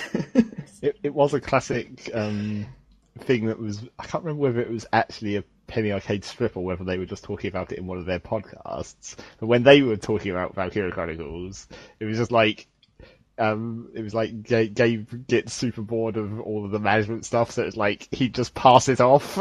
It's like, you do all my upgrades and tank management, I'll fight the actual battles. It's like, because that's their teamwork of like Gabe and in the real world is like more sort of the action, and then Tycho is like the cerebral. So it's like they worked as a team to do that game, because Tycho would do the upgrades and management, and then Gabe would actually play it. Yeah, that makes sense. I think the game would be better off if it didn't have. I don't think it like the management stuff is bad. I just think that the way it's presented is not great. You know, the menus should be a lot slicker than they are. Well, they are just literally like words in a box. Yeah, I know, but it's just the speed of it. It's just the speed of it. You know, you want to be able to switch through menus pretty quickly, and like most good RPGs have, you know, they have a menu system you can slide about and get to wherever you want pretty quickly without having to But there are like the unnecessary like layers to it, where it's like, now you have to leave book mode to go back to your headquarters. Yeah. It's just not all in one menu. It's like two separate menus. Yeah, just to sort of clarify that, it gives the story progression a mode called book mode. So you have to be in book mode to choose which bit you want to play next and move on the story, rather than it just being, "Oh, you've got to this point now." And I don't know, it's just needlessly complicated. Plus, it's not helped by the fact that most of the... I guess. Yeah. Plus, it's not helped by the fact that most of the story is typical Japanese cliché type stuff. It is pretty funny. Paced really slowly and kind of aimed to too much of a younger audience, I think, would be my opinion. Well, there's absolutely no need for the Porcavian pig. Well, it's like people have... I kid you not, Porcavian. I think this is another thing that was mentioned in the Penny Arcade podcast, of like how it's totally bizarrely fucked up with its tone, where it's like really serious war, murder, death, and then this guy's like talking about bugs or something. It's like holy shit, give me some of that bread. That was pretty awesome. So it's like set in it's a sort of Japanese version of European World War II, right? Yeah. Rather than, because Europa. It's nothing to do with the Japanese, which they had quite a big part to play in World War II, I seem to recall. I think they're trying to avoid that tactfully. I see, by saying, "Oh, that part didn't exist. This is just our fictionalized version of the whole Nazi thing." Actually, they've removed America from the picture as well, as far as we can tell. So it's just Britain and Germany. It's the Alliance and Russia in this case. The Russia. Nazis. Well, they're kind of like Russia because Germany is kind of in the terms of their map that they draw out. Germany would kind of be in the way. It's so they just sort of like, that's lads. So it's like Red Alert 1 then, kind of, except Japanese-fied JRP. Well, Red Alert was kind of suitably ridiculous, I guess, in its cutscene elements, where you have war and death and then have insane cutscenes. That's kind of similar. No, it wasn't as... Red Alert 1 was a bit more serious than Red Alert 2. A bit. Very long. It was still pretty cheesy. Yeah. The cutscenes weren't very long, though, either way. It's not, you always had more mission than cutscene. Well, yeah. That was what would fit on the disc. I mean, those videos in Red Alert 1 were all really badly interlaced, and I never understood quite why. Because if you watch them without the interlacing, they just squashed, obviously. It misses out every other line. It wasn't doing a vertical stretch on them, was it? In Windows mode. If you played it in DOS mode, they were fine. Oh, is that right? Yeah. Oh, I see. So it would stretch it all out, so it looked the right aspect ratio. But the DOS mode would have run at low res. Like CNC, the original. But yeah, old school. Really strange. And anyway, I have to say, it just seems weird. It's like it could have been more than it is. Don't get me wrong, I think the gameplay element is fantastic, but all the story, all of the pace, and all of the mood of the game feels wrong. This mood is wrong. Yeah, damn it, wrong mood. You're not allowed to be happy about bread when your country is about to be decimated. Yeah, that makes sense. It's a bit stupid. Light and shade. Yeah, there's too much light, not enough shade. Okay, but yeah, there'll be a dark dawn version. Not that was saying that. I do love the visual style though. But then again, that's like, it's sort of Advance Wars-y, where it's like, they were totally happy about fighting each other all the time and murdering tons of people. That's true, but they didn't make too much of an effort of, I don't know, maybe it's something about the top-downness of it, where it doesn't feel quite so... Yeah, it's a bit, it is a bit abstracted, and it's not, because in Valkyria Chronicles, it's like, the literal people are literal guys on the field, not like a unit, not like a little representation of 5 dudes that runs around. Yeah, it does make you care about not having your guys killed as well, because they can permanently die, and then they're not in your roster anymore. What happens? What would happen? Because at the start of the mission, it's like, you'll fail this mission if the main character dies, but what about the, like, close secondary characters, like the woman or whatever? What if she died? Yeah, it doesn't seem to put those as fail points, does it? That would quite fuck up the story. Maybe you'll find out. I wonder if that's worth trying. Just make an extra save point, get everyone killed, and then... Well, you might find out organically by just cocking up. Yeah. But then, of course, you'll reload, because no one likes actually accidentally having someone die in a game. It's just the same as Final Fantasy Tactics, where it's like, permanent death, what? Just reload. Well, unless they're a shit character you don't care about, then it might be fine. But, you know. Maybe. Or the really bored sounding guys. That's always funny. Yeah, I'll do that. No. That's what you get. I'm really reluctant to shoot this man. Or that guy, the anti-tank guy who's like, I bet I'll miss, as he is in fact missing. That's helpful. Damn you. That was great. I bet I'll miss. Yep. Cheers, man. Awesome. How old is that game then? It's quite old. 2008, I think. Maybe earlier. Okay.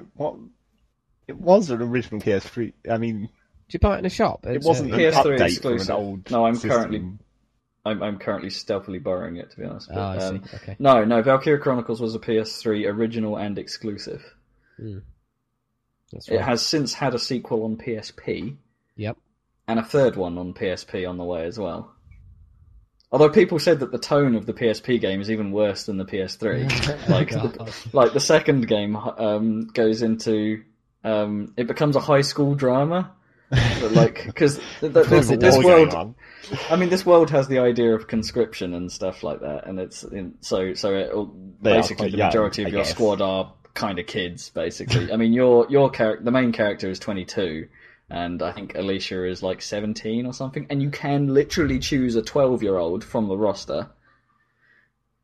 And that's kind of Child grim, soldiers. except it's not. It's not in the game. No, they just allow anyone to volunteer, basically. They don't have morals. Fuck this country. It's... But... Yeah, so apparently the second game is even worse from a mood standpoint. Standpoint.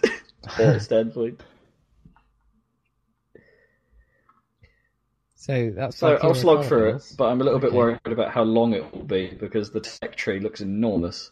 Oh gosh. And I've only made a little impact on it, and I've played it for about 5 or 6 hours. Yeah, well, let's see how it goes, I suppose. At least you know what it's about. You haven't seen the medium tanks even, or whatever. Yeah. Oh, no, I've seen medium tanks. Oh, okay. Mostly lots of light tanks in that last mission, so yeah. Yeah. But yeah, it's not bad. It's not bad, but you have to be prepared to put the time in. And put up with bread and moink. Delicious. Moink. Been playing anything else then? Yeah, I started dabbling with Need for Speed. Oh yeah, Shoot. a bit of the pursuit. The pursuit of high speed, which temperature I pursuit. need. Yes. I'm going to do my normal Criterion thing here, in the wake of Paradise, and say, it's just not as good as Burnout. Right. It's that there's something missing. I mean, most of the time, Need for Speed doesn't have the kind of instant takedown tactic, but basically collisions just always seem to be detrimental to you, unless you're the cop where you have to ram them. You know, if you're a racer, actually colliding with stuff is just bad. Don't do it. It's going to slow you down. But it kind of means that being a racer has become quite boring. Right, because you don't have that element of the takedowns. Yeah, you can't really be aggressive. And it's which is a bit disappointing. And so far, as I say, I haven't played it much. I'm like literally the first 2 hours of it, and it's the hot pursuit modes at the moment are in the minority. Like, I've had more time trials and more straight races than I've had actual busts or run away from the cop type missions, and it's like, well, you've kind of missold me so far. Are there a lot of those Burnout style preview events where you have to do like a time There's been a trial couple already, yeah. for a car that you're not going to get for a while? Yeah, those are back. Okay. And it's I never liked those anyway. They were kind of irritating. It's like, And also back, as we I think we mentioned this even before you started playing this game, is the incredibly unnecessarily long car unlocking sequences. Yeah, they are quite long. Actually, when I was showing, I think I'm getting used to them. When I first played it, because you unlock like 2 or 3 cars per race at the start of the game, it's like you're having to sit through, because the screen appears for new car with its fancy graphics, then sort of thumps on the logo for the car, and then thumps on the logo for the name of the car, and then sits there for about 10 seconds. And then you get snap, snap, snap, snap, snap, there's your car. Look at it. It's shiny. It's like, is that actually just a loading pause? It probably is, yeah.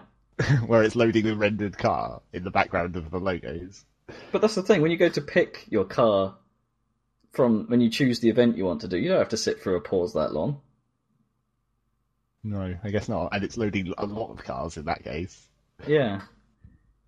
It doesn't make sense. I don't know why it's like that. And there's no like music to sort of carry the impact of the thing. That thing is pretty quiet. Other You mean it doesn't go... No, it's not Burnout 3.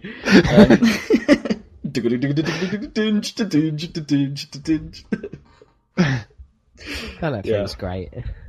Yeah, it is great. And Burnout Revenge on Xbox was just as great, if not more great, in my opinion. But yeah. I'm still a preferer of 3 over 4, but it's close, to be honest. Yeah. They're pretty much the same game, aren't they? So yeah, they're pretty similar. Oh, although, yeah, obviously 4 introduced the traffic checking, which is a bit weird. But it's a bit weird, yeah. I'll admit that was 4's kind of downside, but it's... But it looked a lot better on the 360, so... HD helps so much.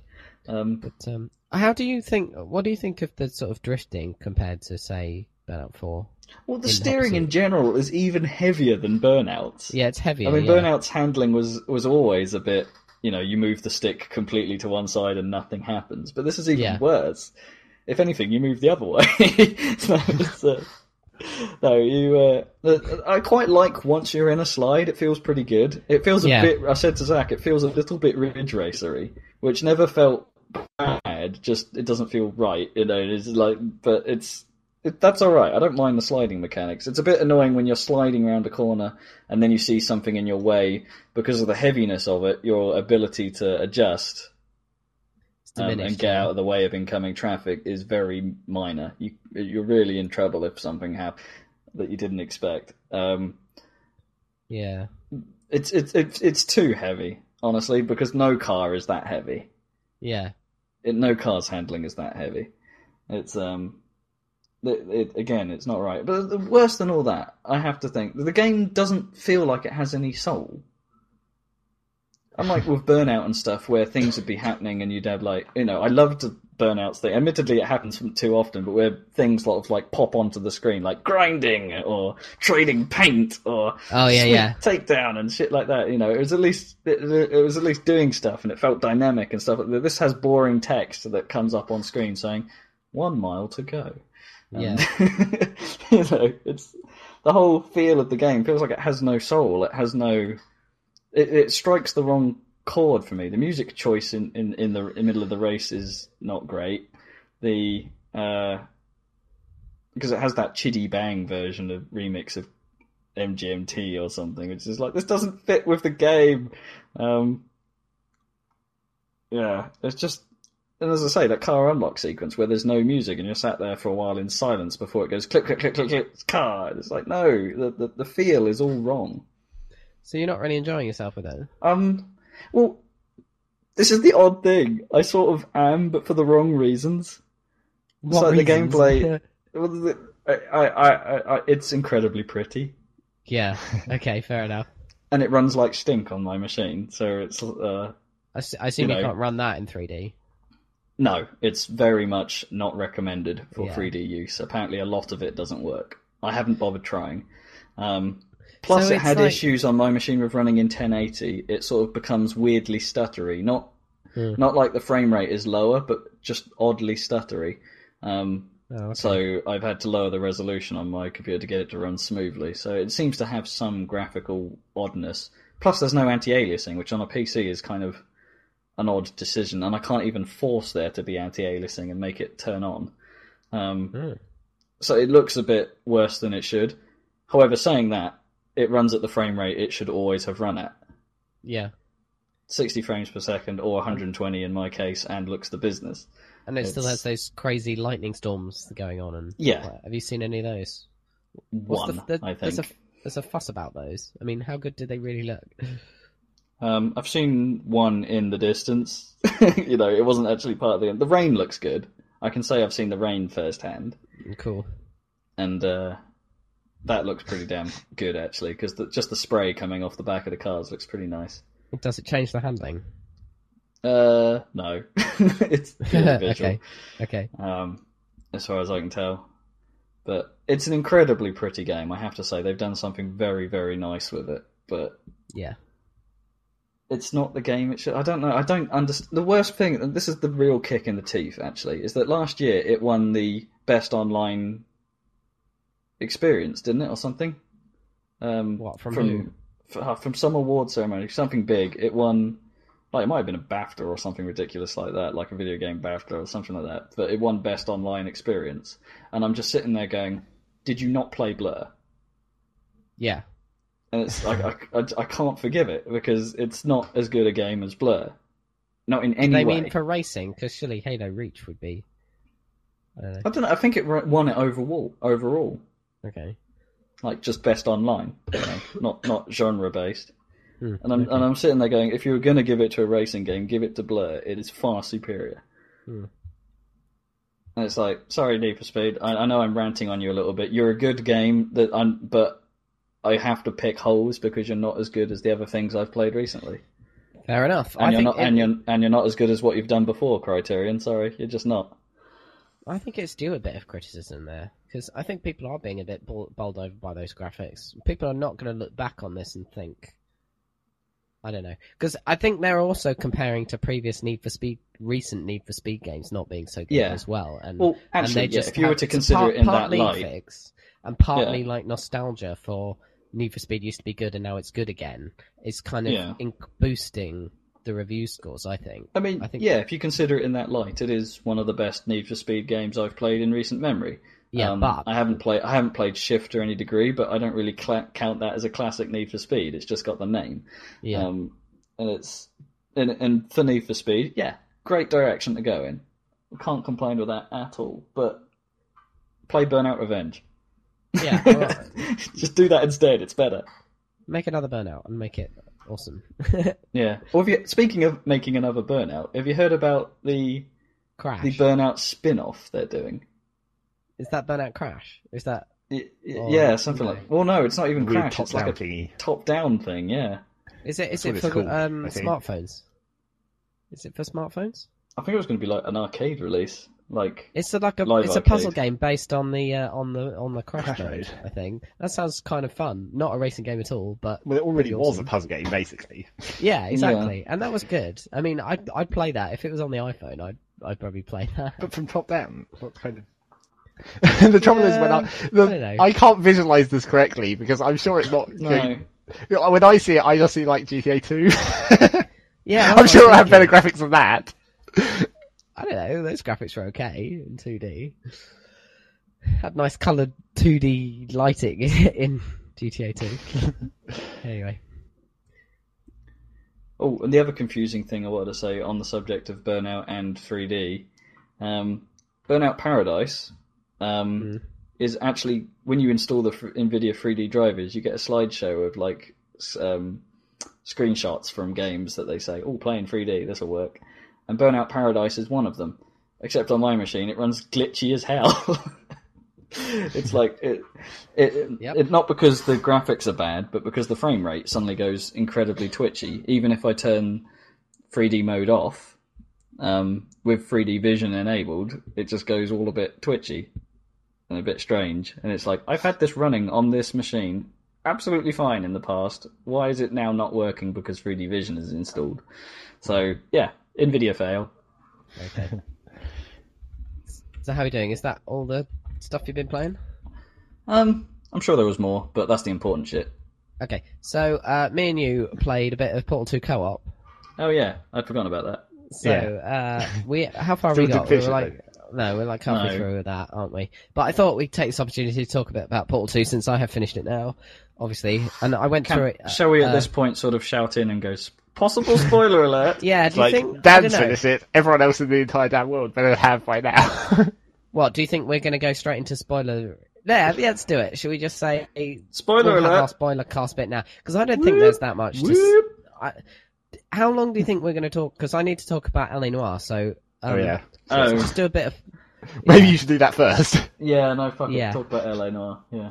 Okay, and then we can always record a special spoiler cast if we need to spend an hour talking about Portal 2 backstory, which I want to do. Anyway, so, games I've been playing. Okay, I played a bit of Assassin's Creed Brotherhood. I like that game, but I'm starting to think that I prefer Assassin's Creed 2, even though the combat in Brotherhood is better.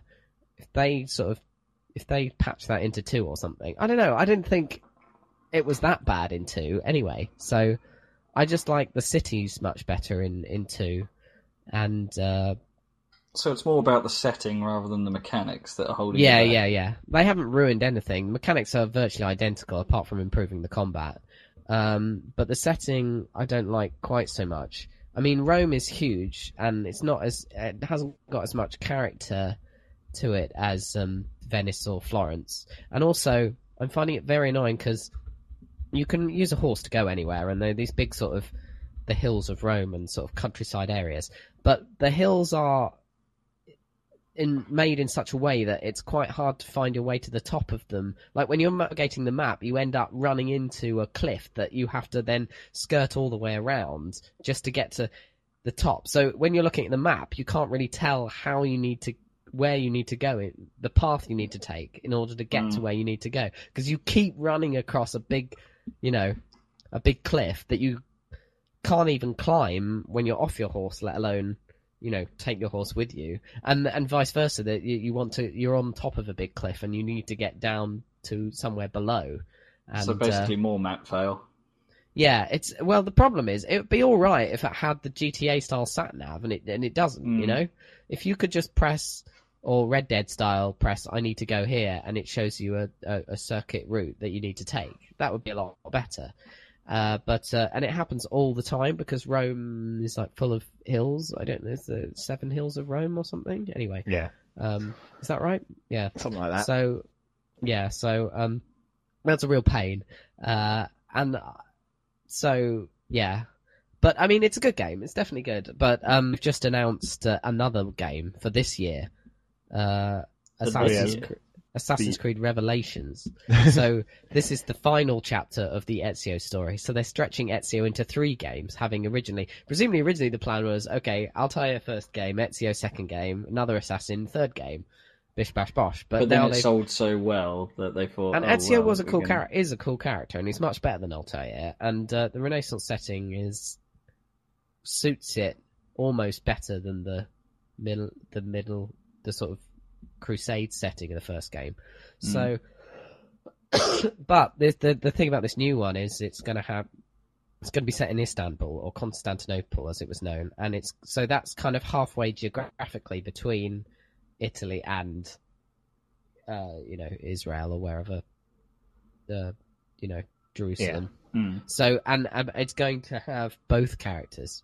So presumably you'll play as different time zones as Ezio and as Altair. And that's what everyone's been sort of worried about. Yeah. Can we not have stupid time travel puzzle solving where it's like, if you do something in one time, it modifies it in the other time? So presumably it'll have that, and also there's no way of knowing whether the Brotherhood mechanic of the Guild of Assassins will transfer over from Brotherhood into the new game, because maybe only in Ezio's time.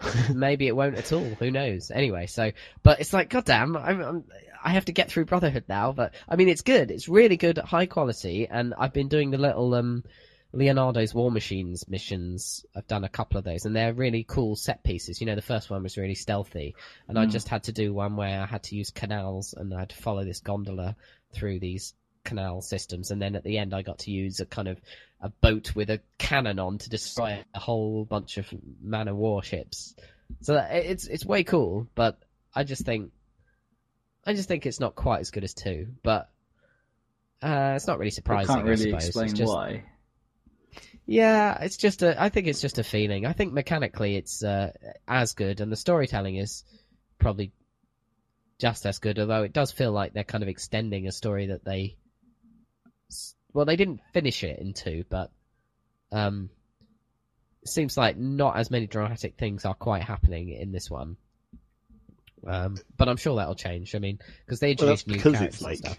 It's because they haven't moved to a different time period. It's like they've stretched out the story they had for that time period, I guess. Even in the modern sense. And nothing's really happening. I thought more would be happening in the modern day, but so far not much has been going on in the modern day since. Well, presumably they had the modern day stuff synced up to like the different time periods, and now that they've extended this time period, they're also just stretched out the modern day stuff that would have covered that time period or something. Maybe. But I have a feeling they'll do something crazy at the end of this game in the modern period, as they always seem to do. Or there's always something that you want to know more in the next one. So that'll be what will happen. But because the next one's called Revelations, it's like, we're not going to find anything out until the next game, are we? And I haven't even finished this one, and I already know that nothing is going to be explained until the next the annoying one. thing is how is this going to fit in with the... Well, not that I care about this storyline, to be honest, but the actual Animus storyline and stuff, because they seem to be focusing on these 2 guys. Do they think it's like Ezio mainly? Do they think that it's that they're getting close or something, and then they realise they've been barking up the wrong tree for ages or something at the end? I doubt they'll just not count Ezio, because he's like, but it's obviously going to come in. They're going to have to write their way into an explanation for everything. So I'm sure they'll pull something off. But anyway, so good game. But I would suggest playing 2 if you hadn't if you were interested and hadn't played that. Is it just me, or is it starting to reek slightly of milking it? I mean, I know it's good. Slightly. If it's a good thing, then there's lots of it. Yeah, not normally a bad thing. But seriously, and just 1 year until the next game comes out? That seems awfully fast. Well, that's what we thought about Brotherhood, and it's really high quality, and there's loads of it. But it is slightly the same game. It. Yeah. Although Istanbul is at least, I have a feeling Istanbul's going to have more character than Rome. Put it that way, just because it's a different, different architecture, different country, different time, all of that stuff. So yeah, we shall see, but still enjoying it. Anyway, I should get on to LA Noire since we're going to run out of time again. Yeah, well, I don't know. So. LA Noire, you guys have seen it because you saw the case. We played a case. I got you guys over to watch. Oh my god, the face! Yeah, so the faces. It's maximum face. It is maximum. I don't think it's maximum face in that sense, though. No, unfortunately, no one has a maximum face. So first things first. But that's kind of the point. It's like subtle face. If you don't already know, so. Red Dead Redemption turned out to be Grand Theft Horse. And this, LA Noire, is not Grand Theft 1947, as it could easily have been. But it is not. It is a straight, basically, an adventure game. Straight linear adventure game. I mean, it has taken the adventure game and really upgraded it for the modern day, unlike, say, the Telltale games, which are basically the same as the old games. Aren't they? Just with nicer graphics. But they're basically the same, as nothing has changed in that genre. They haven't really changed the fundamentals of how they worked. No, since like Grim Fandango, nothing has really changed or even earlier, in adventure games. This is both most definitely an adventure game and also an evolution. And it's linear. It's split, and it's very nicely episodic. So it's split into individual cases that come up with a title card, and there is an overarching story. But you can play one case at a time. They take about an hour and maybe an hour and a half for the longer ones, and they each have their own cast of characters. And so, I mean, you guys know how it works, right? I mean, what do we need to explain? So basically, the mechanics are get evidence, discover crime, get evidence, interview people. Charge. Yeah, basically. You move between locations by driving through an open world, perfect recreation of Los Angeles, 1947.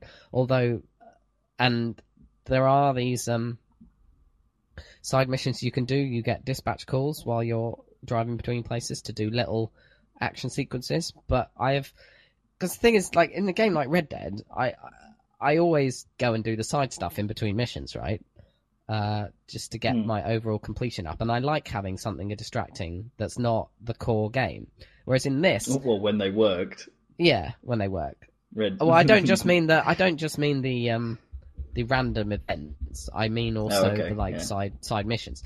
Whereas in this, I get so wrapped up in the cases that I basically never respond to those dispatch calls because I want to get to the next person to interview or whatever, and I'm interested in what's going on. And so I haven't really done any of those, but I guess it's good that they're there. And once you're done with a desk, you progress through different crime desks. You start at the traffic, and then you go into homicide and vice and everything. Once you're done with all the cases in that, you can go into a free roam mode in that desk, and you can then do the side missions then afterwards. So you can still do them, even if you don't do them while you're driving around doing the cases. Anyway, yeah, there's a lot to explain about how this game works, isn't there? But, so... It's more of a call your bluff game, isn't it, really? It's but the majority of the gameplay is in responding to what people say and discovering, deciding how to play the next card, whether you doubt what they're saying, whether it's an outright lie, or if you're going to just accept what they've just said. And it's more a game about playing that to get more information to help you make an informed decision. Exactly. Well, basically, at first, because I like Grand Theft Auto games so much, and etc., I was initially a little bit disappointed in that it was so linear, and also, the first thing you said when you saw it was you thought the sort of bits of the city and stuff looked, they'd really improved I think it's things. A step up. I personally didn't feel that at first, or maybe I just didn't think it was up enough, but I often seem to see buildings in the background that aren't loaded in properly, and I keep seeing things like that, and I was a bit annoyed about that at first. I've seen some comparison-based stuff. It appears that if you're talking about like texture quality not being up to snuff and some things in the distance and stuff, it does seem to be mostly an Xbox problem. Yeah, so there's some... the PS3 version in general seems to handle distance textures a lot better. Yeah. But it's like, because it's a real city, it's a real recreation of 1947 Los Angeles, unlike Grand Theft Auto or Red Dead, where every area of the map is designed with a purpose at some point in the game. This is just streets, you know? Just, you know what I mean? So, unlike Liberty City, which is a perfect, spot-on feeling recreation of New York, but everything has a purpose for the game. This is just literally Los Angeles. And Los Angeles itself is a sprawling city, isn't it? Of, you know, it has character, but almost not in its geography. The character it has is that it's sprawling and doesn't really make any sense, unlike New York, which has very distinct districts and boroughs and, you know, geography of the islands and stuff. This is just flat, you know, street upon street upon street of Los Angeles. But that doesn't really matter because... so at first I was kind of getting a bit disappointed, but then you start getting into the cases, and it has that, what you talk about, Rob, it has that hook. Like, once you start getting into the stories and everything about it, you just want to go back and play the next one, you know? Yeah. It really has a hook to it. The one I saw was kind of like, it felt a little disconnected, but presumably it's got this, you know, like a lot of like TV drama, had this overarching plot eventually. You start to come in, and you can't help but wonder, well, where's it going? What are you going to do? Well, you saw one of the ones on the homicide desk, and I think the homicide desk is the first where you start to get the overarching story. In fact, I think that desk itself has its own kind of self-contained overarching story throughout the cases on the homicide desk, and then there's a whole story for Phelps himself, the main character. So when you're doing you ask the questions in the interview, and the faces are absolutely amazing. I don't know. Would you agree? I mean, I think they're. I think it's more on the quality of the animation, not in the quality of detail in the face. Well, exactly. I mean, they are slightly stylized in that they don't really look like skin. No, but it's got the GTA problem, I think, in that respect, where the GTA engine just isn't very good at rendering a lot of really high detail stuff. But it's the shape of the faces that is exactly the same as a real human face of the actor. And the way they move, and the way it's doing it all in real time without being, you know, pre-rendered like in a without struggling. Yeah, it's absolutely incredible, and you really can tell, you know, emotions and things with it. I mean, the acting in it, as far as that, is really good, and so you've got. I mean, fair play to them for going all out with getting a decent cast. Yeah, they've done really well there. It needed it. So you ask the question, and then truth, doubt, lie are the options. Now, it is very important to understand what those things actually mean, and it actually takes quite a while to figure it out, because it doesn't train you that well. You have to work it out from trial and error exactly what those things mean. I mean, because lie means you have evidence already in your notebook from finding objects and things in the world and prior questions that proves that what they're saying is not true. Okay, so if they're saying something that you think is a lie but you have no evidence to back it up, you press doubt, right? Or doubt can also mean they're not lying but they're holding something back. Okay, so that's important to understand. Yeah, so you doubt them if they're telling the truth, but they're obviously holding something back that's going to help your investigation, right?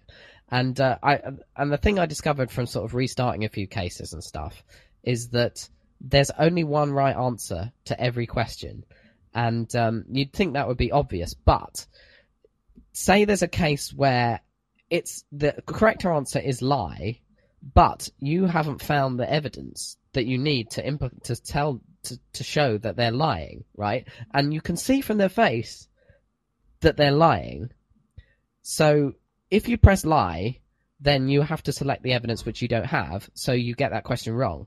If you press doubt, because you know they're lying, but you can't prove it, that's also wrong.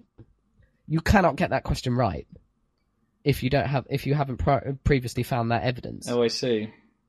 And I've also found that... But you can't believe it either, because then you're believing something that you know not to be true. So you cannot get that question right. And I've found instances where I think you can only find evidence that proves that what they're saying is a lie from getting a previous answer right with another person, which will then provide you with evidence. So say because of what they've said. Yeah. So say a previous interviewee, you thought they were holding something back. You said they were telling the truth, but if you'd said doubt, they would have provided you with like a license plate number of a taxi or something, and then you could use that to prove that the subsequent person was lying. But because you got that question wrong, you didn't get that license plate number, then nothing you can do to get that subsequent question right.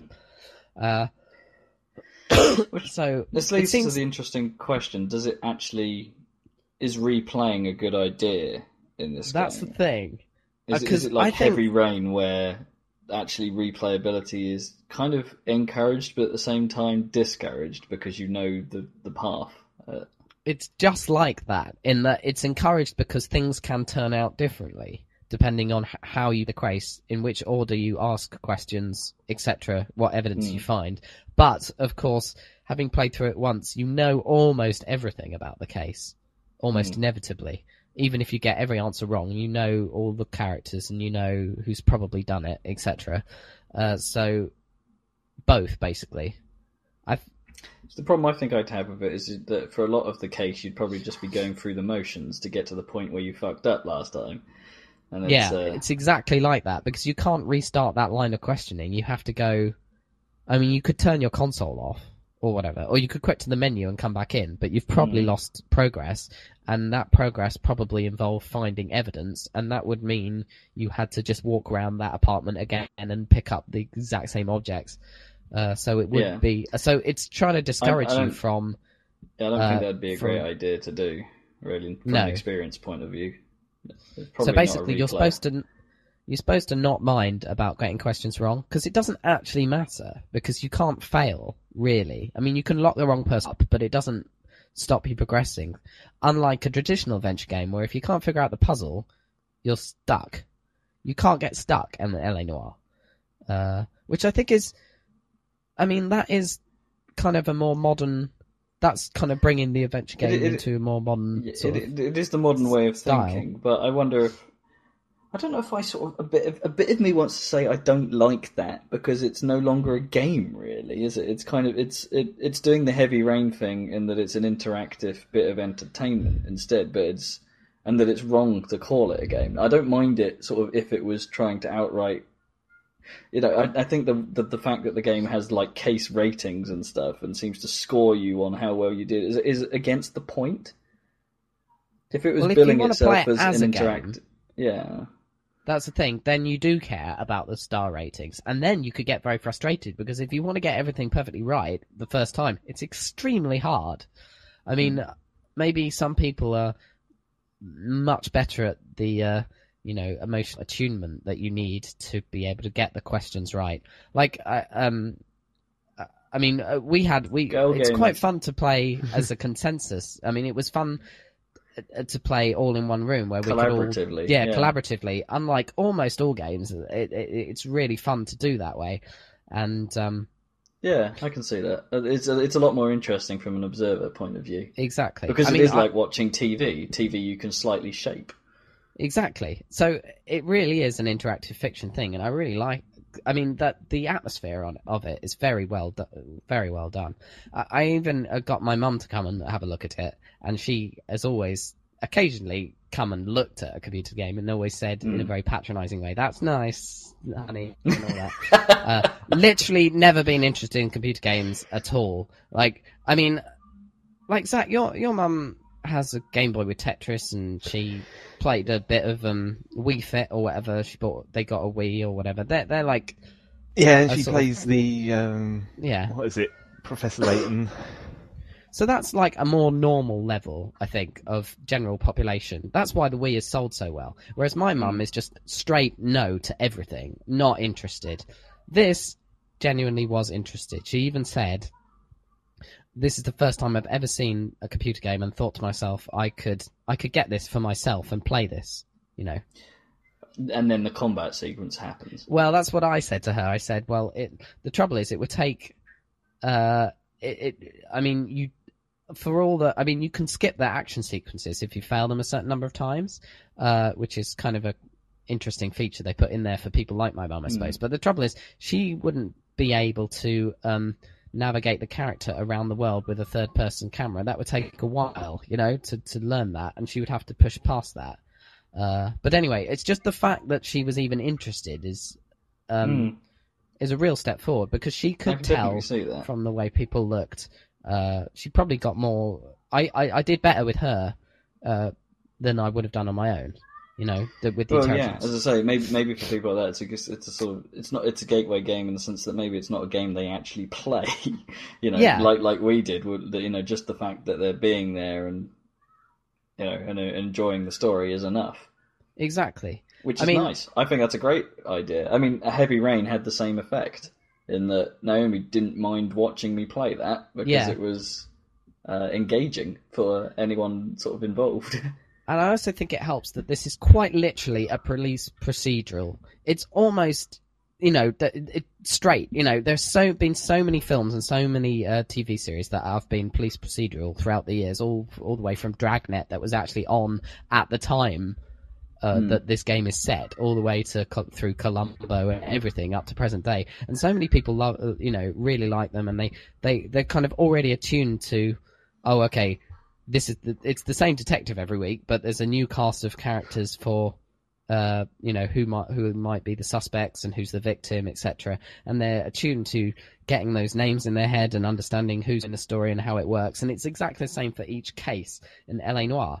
And in a way that's slightly confusing if you're a gamer, because you're not used to picking up a whole new cast of characters for each segment of the game. It's not really the damn thing, is it? This is kind of the bold... In a way, it's quite a bold step, because they're having to use more incidental characters, I suppose, than many other games. Well, as I say incidental characters, but they're probably using a lot of big cast member names for characters that have a relatively small role in the thing, like a TV show cameo. Exactly. They're never going to appear again. We criticised Mass Effect for doing that with Colonel Ty, or whatever his real name is. Yeah. Because he seemed like a pretty good guy to put in place of an actual fairly small role. Yeah. And it didn't make sense in the Mass Effect sort of way. But for this, I wholeheartedly can get behind it. It's like little cameo roles make sense because of the sort of serial nature of it. And I think this serial episodic nature is perfect, much better than the Telltale stuff for literal episodic content. Like, if they started doing DLC cases, I would be so up for... I would pay for those. I'd be so up for that. That'd be great. You know, if it... You know... Do you see what I mean? I think it would be really good. If they did one every month or something, it'd be so awesome. I was about to say, yeah, if you got onto a winner with a proper hook, and yeah, as I say, make it frequent and good enough each time that they get involved, holy crap, you've probably invented a new genre. Exactly. You've gone beyond the concept of episodic content and made it good. Yeah. I just think that would be so cool. And actually, I'm behind you on that one. Yeah. And as far I think if someone did it well, this would be the key, I think, actually sort of making it, because L.A. Noire is, as a concept, is like, for a bit of interactive entertainment at full game price, may still be daunting to those that haven't quite sort of grasped the idea that this isn't really a game, you know, so the hardcores might be put off slightly, or the GTA fans might be put off slightly, shall we say, and but at the same time, the casuals might be put off because it's still got this kind of air of this is a big title. I mean, even the casuals might be put off. Game. And they might even be. They might even be put off by the fact that there's a big red 18 on the front of the box, which true. Is there for good reason. You know, it's pretty gruesome in places.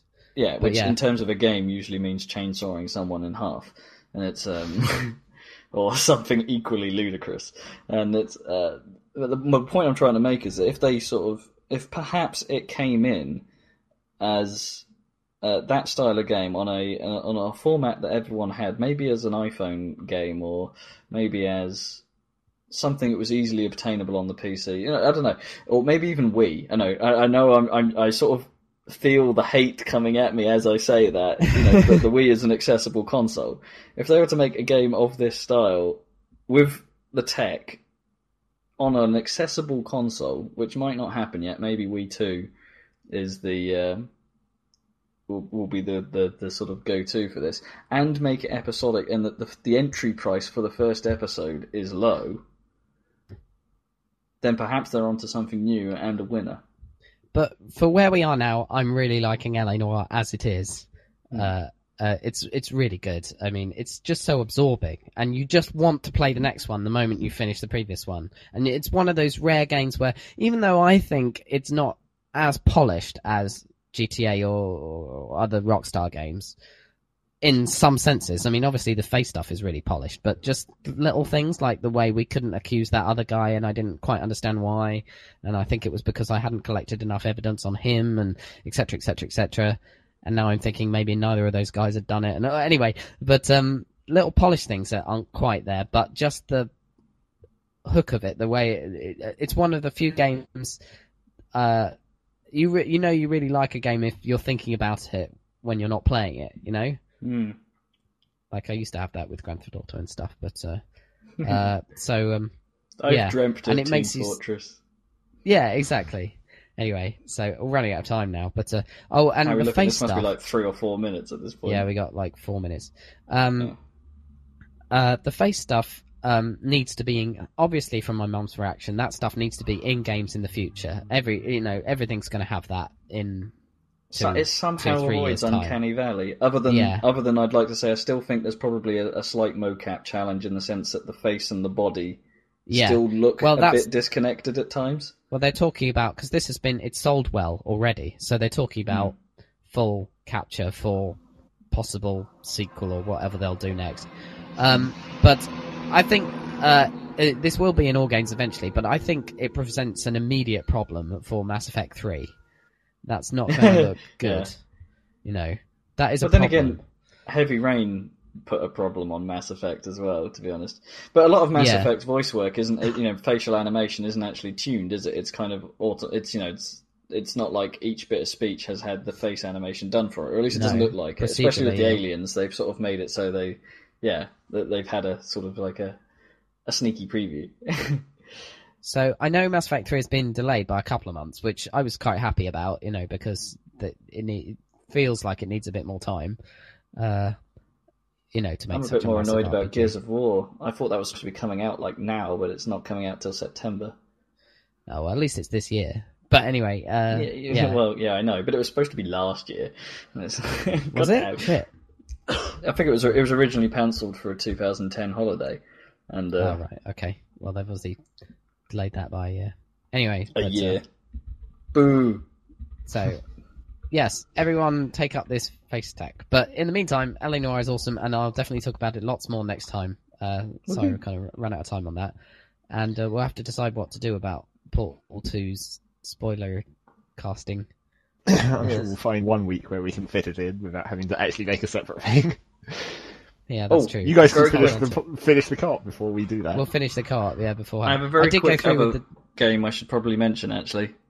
Okay. Very fast, because I can get it in a few minutes. Okay. Eddie showed me Fight Night Champions. Oh, yeah. And I knew this would be something I can do quick, because you guys aren't that fast.